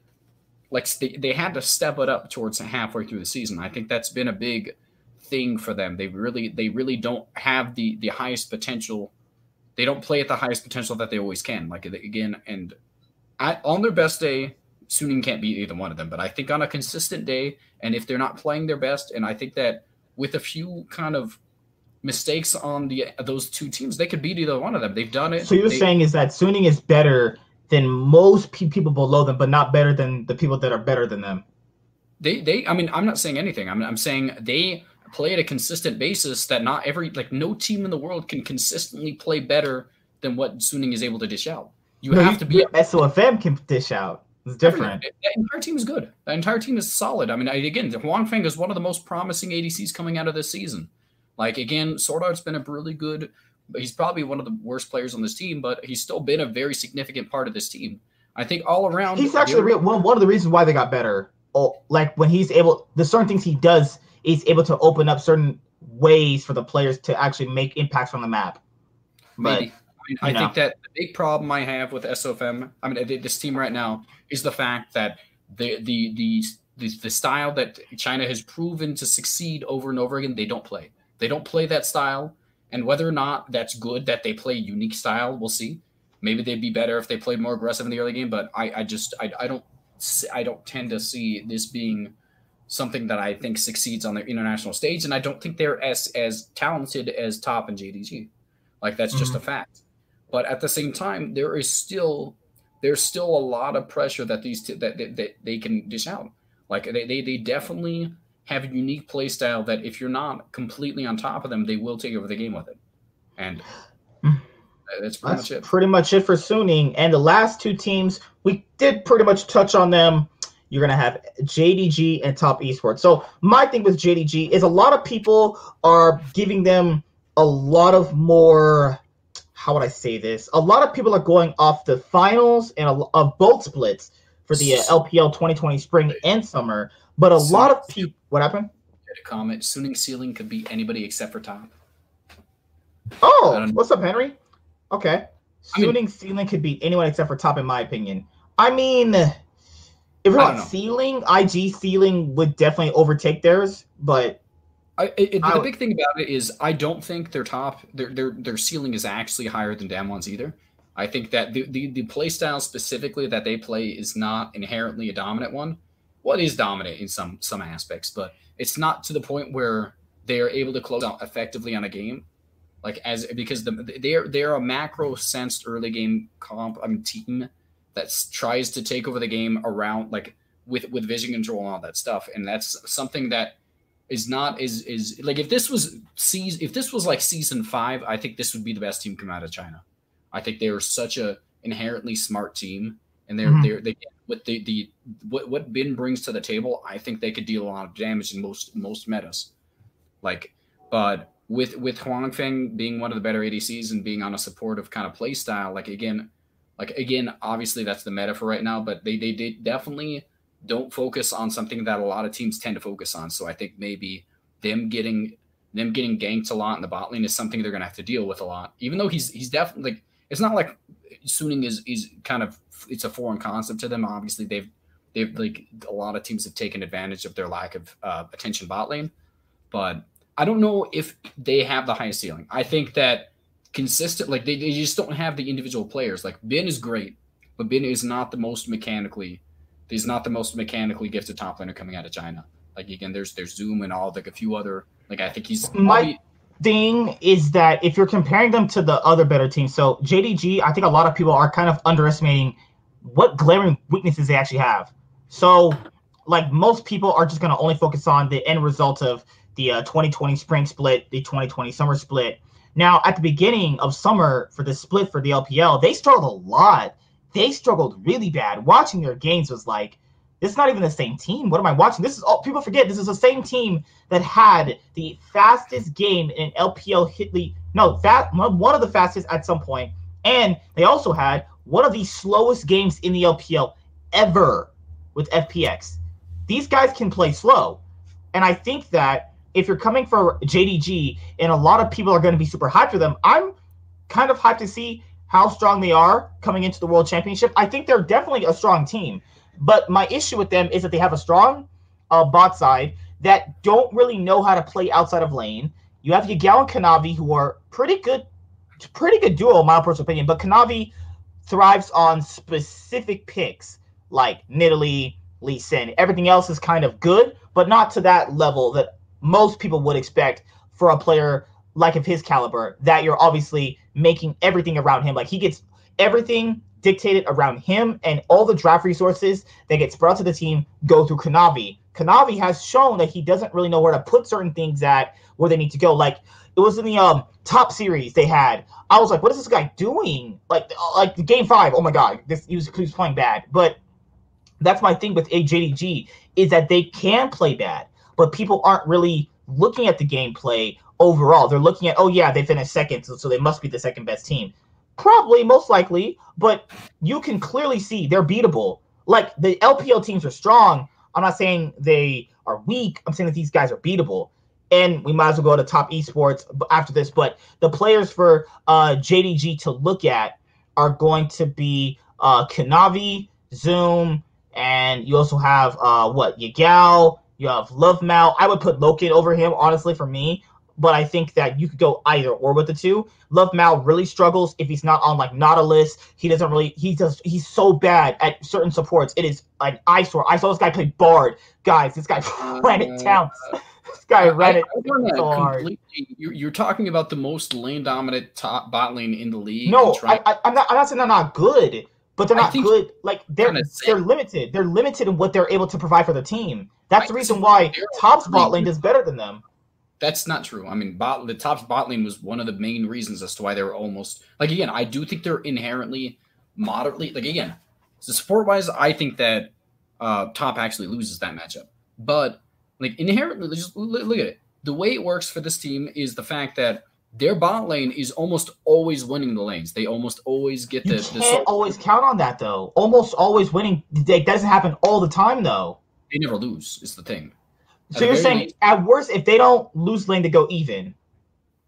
No, they're always winning in some aspect. I mean, they're CS differential and all this stuff in one of the most mechanically, like, gifted roles in China. They're essentially up CS in every single matchup against every single region. Like, they're able to take advantage of the inexperienced of Yu Yanji, who's probably probably the worst support coming through this tournament. I think he has a lot of good potential, but as it stands, I think just recency, I think he's not been playing as well as most of the supports coming out of China. I mean, I think the bot lane is one of the most impactful points of JDG because it stifles a lot of aggression coming out of the enemy teams, because they are essentially generating so much in the bot lane during the laning phase that the rest of the teams are able to scale. And Loken is incredibly good at playing team fights. He's really a good all-around ADC, and he's able to generate the DPS needed while also generating the attention. Like, you have to respond to the bot lane. If you don't, your bot lane is going to get put behind. But Yagao also can be exploited too. I've seen games where Yagao's gotten blown out, just completely blown out. Yagao is you talking about Love Mao? I'm talking about Yagao on JDG. I've seen games where he's gotten completely blown out. Top esports, man. You're talking about Top esports has Knight. Oh, you're talking about. I thought you were talking about Yanji for some reason. We're talking about. I've seen games where I've seen Yagao get blown out completely. I think he's also very strong, but I think he's not like this immovable object a lot of people are making him out to be. I don't agree with that completely. I think he's inherently... He struggles on a lot of things. I don't like. He doesn't struggle to a significant amount where I think that, again, the teams that can take advantage of that are all of the Korean teams. Fair enough, because they're all really good. They're all better than him. He's probably worse than BDD, if we're being honest here. I think BDD's better. I think BDD's better than Yagao. Yagao. I don't think he's the most mechanically gifted Chinese mid laner I've seen. Mechanically gifted Chinese mid laner? Yeah, I don't think he is. I think he's strong at other things, but I think his mechanics aren't bad overall. I think if you want to beat JDG, unpopular opinion, I think you attack the mid laner. I think you attack Yagao. I haven't really seen this guy. Like, he's not bad. He's not bad. I can see a world at which where teams in this group destroy him on specific picks. He thrives on a lot of stuff. Like, I forgot the players they have in the group. Tell me mid laner who you think could take advantage Showmaker, of in the Larson. West. Showmaker and Larson definitely can. Get dumpstered by him because Larson, you really think Larson is worse than Yagao? Yes, they're not about equal. I don't think you're really giving credit to Yagao at this point. Now, like I understand he's probably the single, maybe the worst because it's between him and GA are moderately okay in like similar in potential. So there's a world you can see Larson beating him. In a very, very weird world, yes. I don't think Larson is good. I think he's also not as good as you're making him out to be. Larson is an incredibly good player. Yagao is a good player also. I think that there is a world where anybody can beat anybody, yes. But I think that most of the time we're going to see Yagao being the better player because he's like just all around a better player in general. Like Yagao, like in a world full, like in the East where it's full of superstar mid laners, he does look bad in comparison because all three of the Chinese mid laners are better, and maybe even all the rest of the other three Chinese mid laners are better too. But that's just because they're world-class mid laners, every single one of them. And that just makes him look bad in comparison. I don't think he's a bad mid laner. I think really you can attack a lot of things on this team. I think you have to attack, like you either take the initiative and attack the bot lane so their pressure is stifled in the early game, or you do attack the mid lane maybe, but it's just it's not a meta where you attack mid lane. I don't think the meta is suited for mid lane ganks right now. I just don't think that's inherently how it works. I'm willing to see a world like it has worked before. It's not something that's never worked in the season, but it's not something you can consistently rely on right now because, like again, most of the objectives are in the bot side right now. And if JDG is able to generate the pressure in the bot lane, even with a head mid laner, I don't think you win the matchup because there's a significant gap in gold. I think if it gets to late game, I favor Yagao in a lot of situations. JDG have the best late game out of any Chinese team coming into the event too. Yeah, I mean, I agree with that 100%. He's really good at laning and all that stuff, and that's something I don't think a lot of the other people can take advantage of. Like, but at the same time, like he's inherently worse than the rest of his counterparts in what they generate. I remember literally going to sleep. Well, not going to sleep. So when usually for the Korean Chinese games, I'm about to head to work. When I usually wake up and install JDG games, this guy was getting blown out, like actually getting blown out. That's what I'm trying to tell you. He's not like Faker. He's not like Rookie. He's not like Bjergsen. He's not like Caps. He's way better than Caps. You're really disrespecting him at this point. Like, I don't like that. None of those people lane as well as he does. Like, I'm not gonna say he's way better. Like again, Bjergsen on like a TF could probably be more influential than him, and so could like Caps on a specific few picks. But laning wise, I don't think any of these players beat him. Like he's incredibly good in a lot of things. I could only see it in this group because he's gonna have Showmaker and Larson. Showmaker's gonna beat him. Showmaker is the better player than him. I agree with that. Showmaker's gonna go expose his weaknesses really bad. Showmaker is a good laner. Like, Larson is gonna go. If Larson does to get dumpstered, at worst, Larson will go even with him. You really think that he's worse than Larson? I said at worst he's going even. Maybe. I mean, I could again. There are things the EU mid laners aren't bad. Yeah, but how many times have you seen the EU mid laners just completely beat one of the opposing? They only beat the Chinese mid laners if they're equal to their level. So someone like Scout, Jensen was able to handle Scout, something like that. Literally, Jensen. Sebabin was able to handle the EDG mid laner way back then. Oh, I forgot his name. Pawn. Remember? Pawn was in terrible shape back then. Remember, he had a gigantic. I mean, but like. You just said Scout, and Scout like literally manhandled Rook. Or Ryu. Ryu was able to hold off Pawn in the next year. I guess. I'm just saying. So no, like the EU players I'm talking about are the EU players that are stable, good control mage players who can hold back the good control mage players in the LPL. But they can't beat the mechanical prowess LPL mid laners like Rookie. I don't think they can beat any of them in laning phase. I think the thing that it's not individual talent that makes EU good, and that's the thing that people kind of strive for. They think since EU is succeeding, it's all based off like just straight up individual class, like individual outclassing in terms of just players. And like even with G2 doing really well in a lot of laning phases, they weren't like again. It's not like they've never outclassed their mid laners. Like we saw Dam 1 years ago in a free kill with all that stuff having worse mid laners. Like it's not something unheard of where a mid laner out of the Eastern scene is worse. But I think this year specifically, I don't think there is a worse mid laner than them. Like all around, I think that the West just doesn't.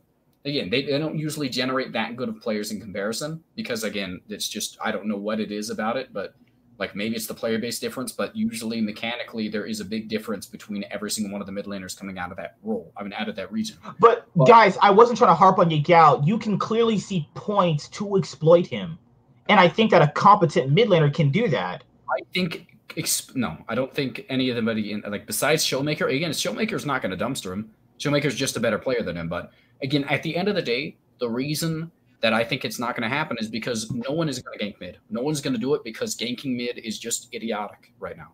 Ganking mid is not good. Ganking mid's not going to happen as consistently as you're making it out to be because no one's going to do it. No one.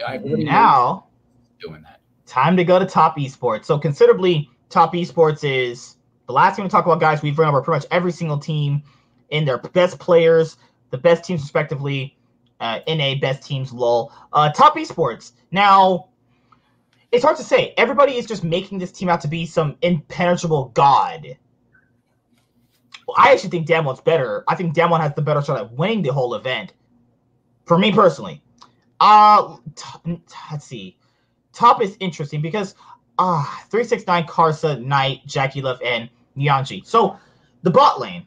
The bot lane specifically is something you might want to be able to tackle because when Jackie Love was on IG, other teams were able to focus on Jackie Love and his bot lane partner, and they were able to effectively create leads, dive them consistently, and was able to create massive leads from diving the bot lane and beating Jackie Love and his bot lane partner. Now, he's kind of been pretty solid overall on top. I think he's been really good, actually. Yuyanji's a player I'm pretty like, if they lose games, it's going to be either because he does a stupid mistake or he's just on up to par.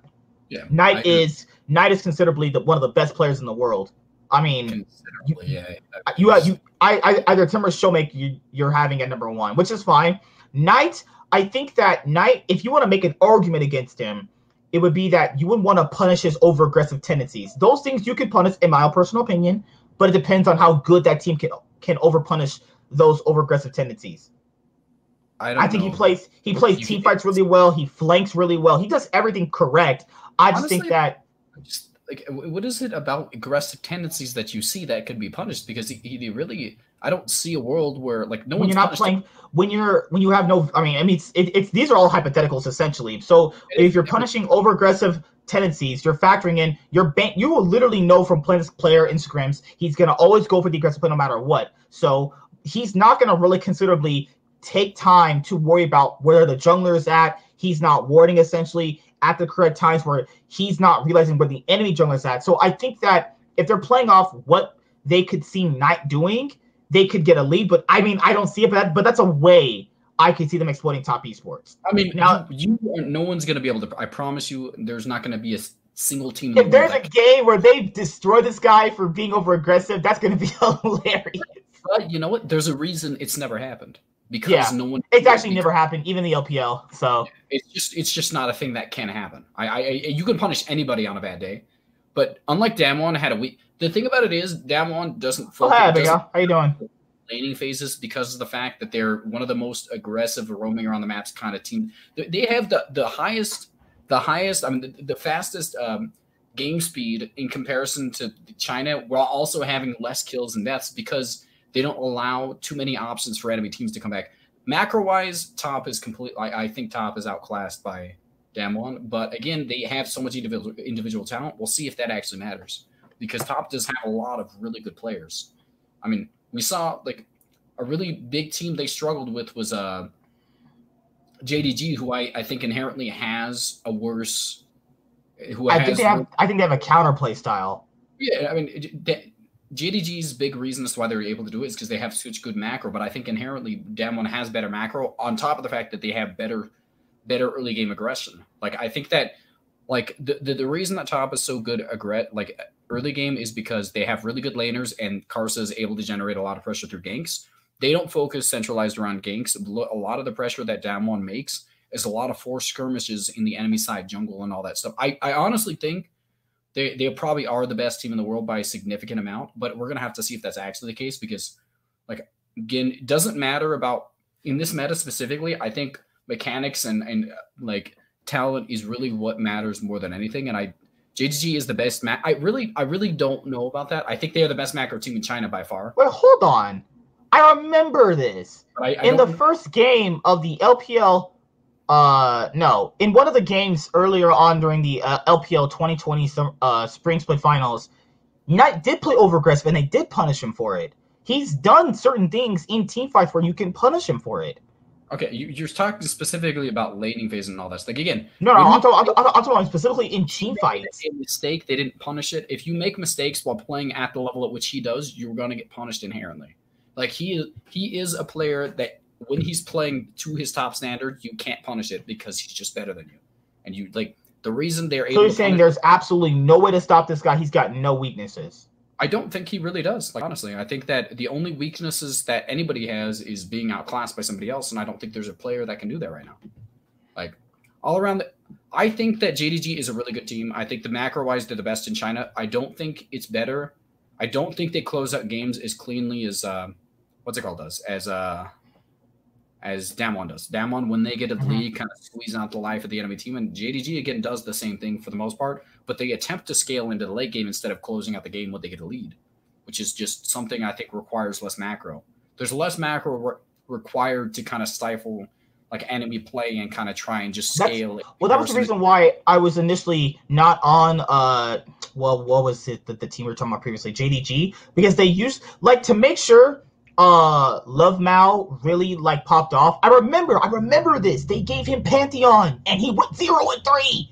Like 0-3 like, is fine. I mean, I'm just saying though, like the thing about Pantheon is he the way he plays, he's gonna put himself in a lot of situations where he's either gonna get a kill or die, and that's how Pantheon works. If you're 0-3, you just didn't do well. I mean, that's just what happens. You lost the team fight, the fights, and I think that you're not going to win every early game fight because Pantheon literally is a stun bot who has execute damage, and that's what he does in laning phase. I mean, they still dismantled by JDG late game. No, Dragon X is just a worse version of JDG. I agree with that. Dragon X has a better ADC. I think that is something that Dragon X does have. They have, in my opinion, probably a better mid laner too, but JDG plays out team fights a lot better than Dragon X does. Dragon X is a front to back. They do basic front to backs, but JDG sets up team fights quite a bit better than Dragon X. Dragon X might be a bad matchup for them. We'll see because, like, JDG allowing them to scale into the late game would probably be. I mean, again, Dragon X is also a bad matchup for. JDG is also a bad matchup for Dragon X inherently because that's just like both of them are allowing them to do their own playstyles, but JDG is significantly better at it. See if they play each other. But Dragon X.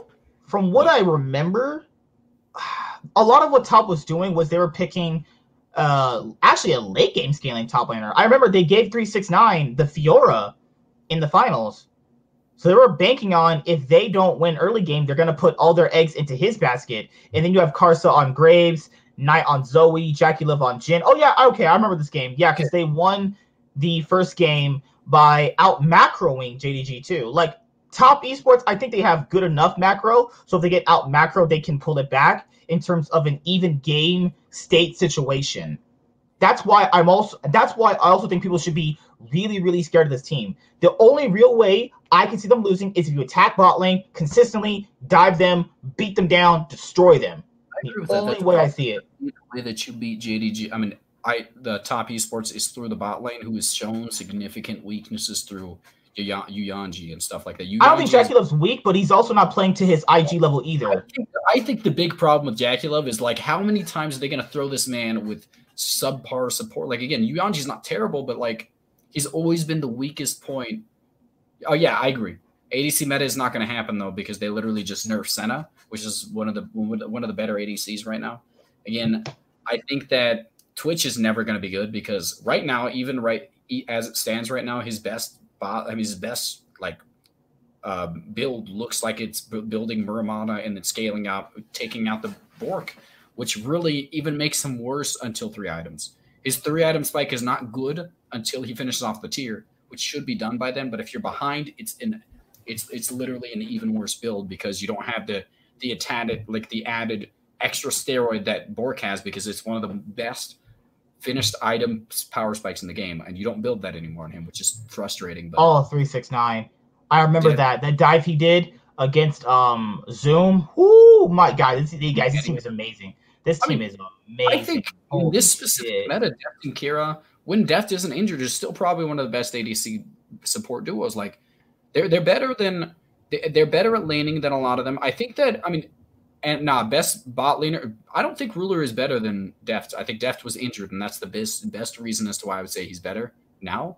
But I don't think he's inherent. Like he's a better AD. I get Abigail. I remember you have a big old crush on Ruler, but at the same time, I don't think that what's his name is better than him. Like I think it comes down to the fact that like mechanically, I think that Deft is better than him, and I think that he probably.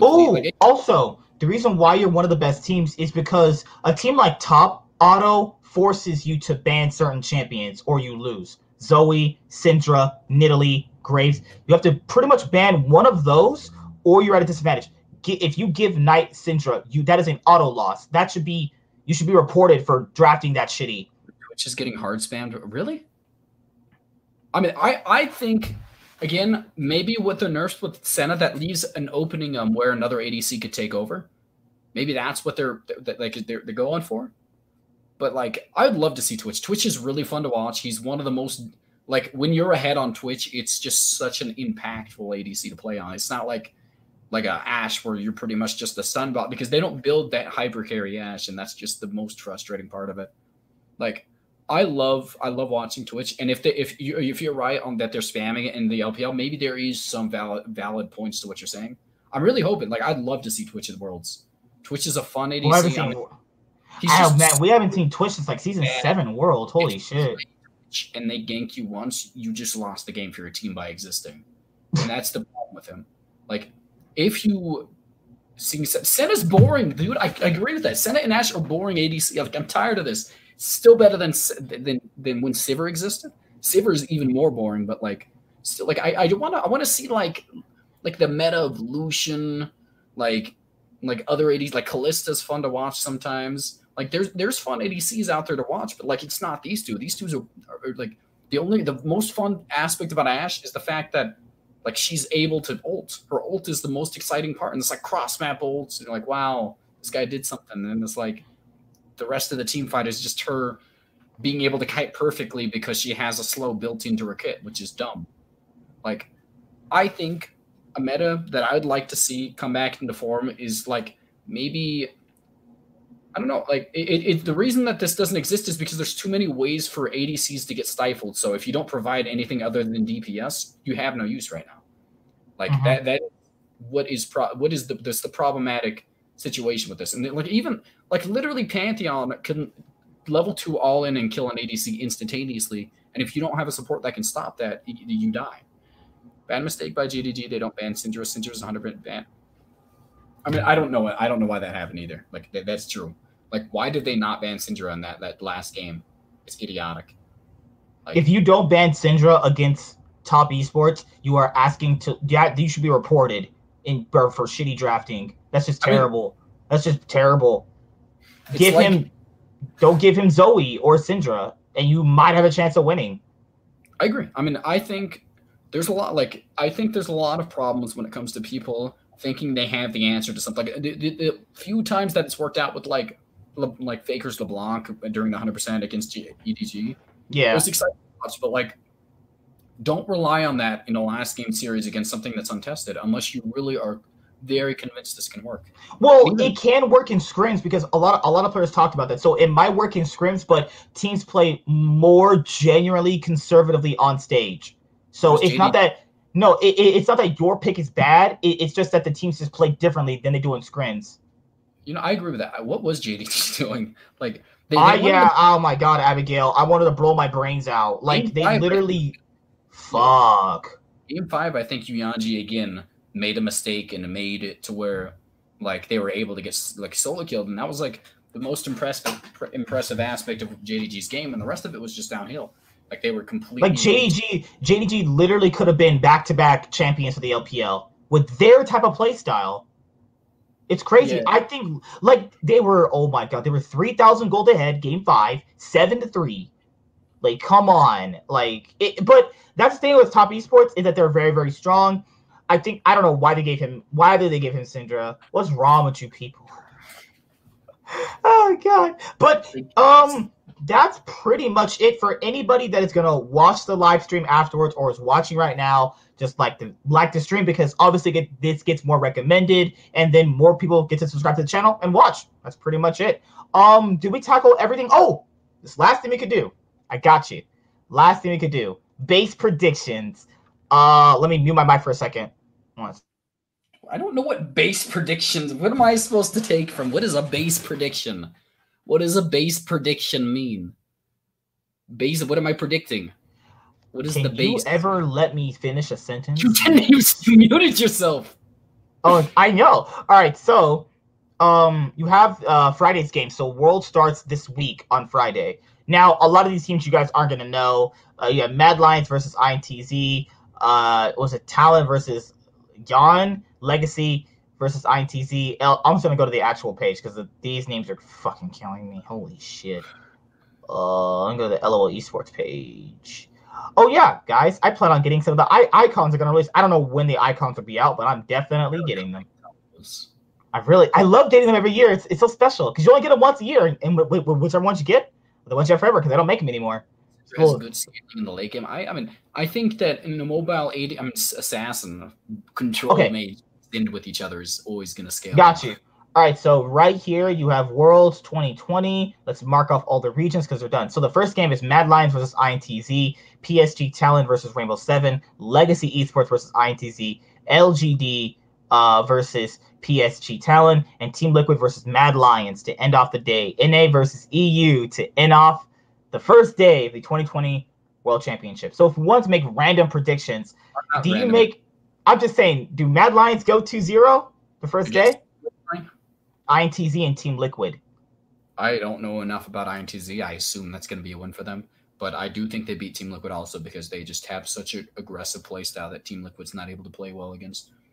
Like, are we going to do a top 20 list? I mean, that's up to him. Like, that was what this was for. I'm not convinced that you can count to 20, so I'm not sure if he can do it. We kind of already did it in this one. If you missed it, we just talked about players. PSG's Talent and you all have a chance. My thing about it is, how much does how significant is Unicorns of Love's wins actually like represented? Because they went undefeated, and the only other team that went moderately close to undefeated, they won every single game and they lost every game. They only lost games to Unicorns of Love. They won every other game. Like there's a significant gap between the first top two teams, and there's an even more significant gap between the first and second team. Like they're inherently just better than everybody in their region, and it's really hard for me to scale because again, I didn't watch enough of their games. I really couldn't tell you if I have a very good impression of them because I really didn't feel like they basically Cloud9 their region. They weren't. I guess technically, yeah, but yeah. Like what does it amount to? Like PSG apparently is ranked to get out of the group. Let's all point that out. They are supposed to get out of the group. But they apparently there's a lot of people saying that their Koreans are missing from this tournament. So they have subs. They have a player from Machi Esports on loan who's gonna play for them. A guy who's actually in the main event is gonna play with them right now. Maybe. I mean, all around, I think the big problem I have with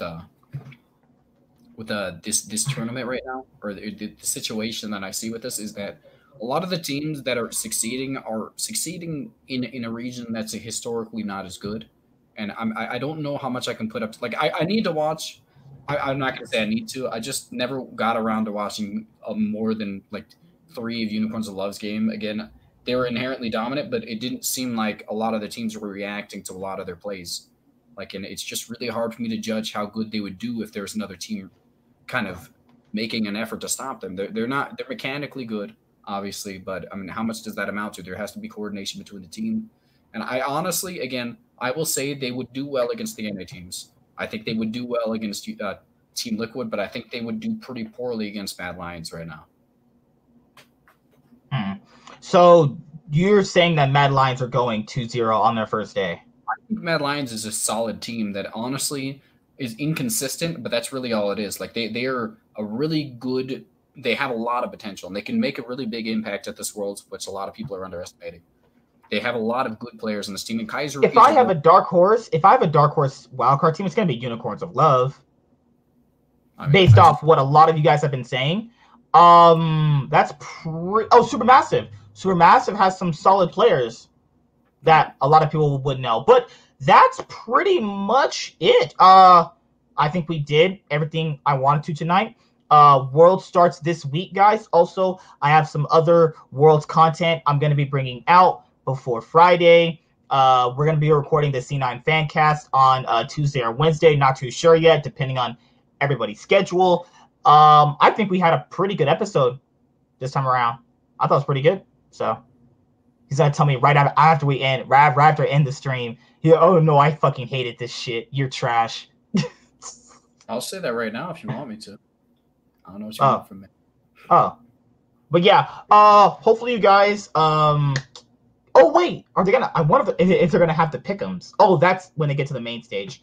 I think that's a good idea. Yeah, so you have Mad Lions, I could, maybe TL beats them, I don't know. But I think if you said Mad Lions go 2-0 on their first day at the World Championship, I think the playing stage is good for a team like them. Same with Team Liquid. I think for LGD, Team Liquid, and Unicorns of Love, those 4 teams, I think that this is the best thing for them. Because last year, TL didn't have a playing stage to warm up, figure out their drafting phase. Because you know how in MSI, they had a chance to play against the VCS team, Fongbu Buffalo, and they also got a chance to play that best of 5, which really set them up to do a little bit more better. So just see you guys later. Like, comment, subscribe, most of all, enjoy. See you guys later on the Nightwing and Way of Life Esports. Sign out, guys. Peace. We'll see you next Monday to obviously recap and talk about the playing stage matches. So we get to see the wildcard teams in action. You guys are hyping these guys up. Hey, it's put up or shut up. It's the international competition time. So everyone's hyping up Unicorns of Love. I better see some good gameplay. I saw some good gameplay last year. So, good in quotations for their level. But you guys have been hyping up these guys, so let's see what they got. So that's all I gotta say. Peace out, guys. Have a great night. See you later. Deuces. You're not gonna say bye?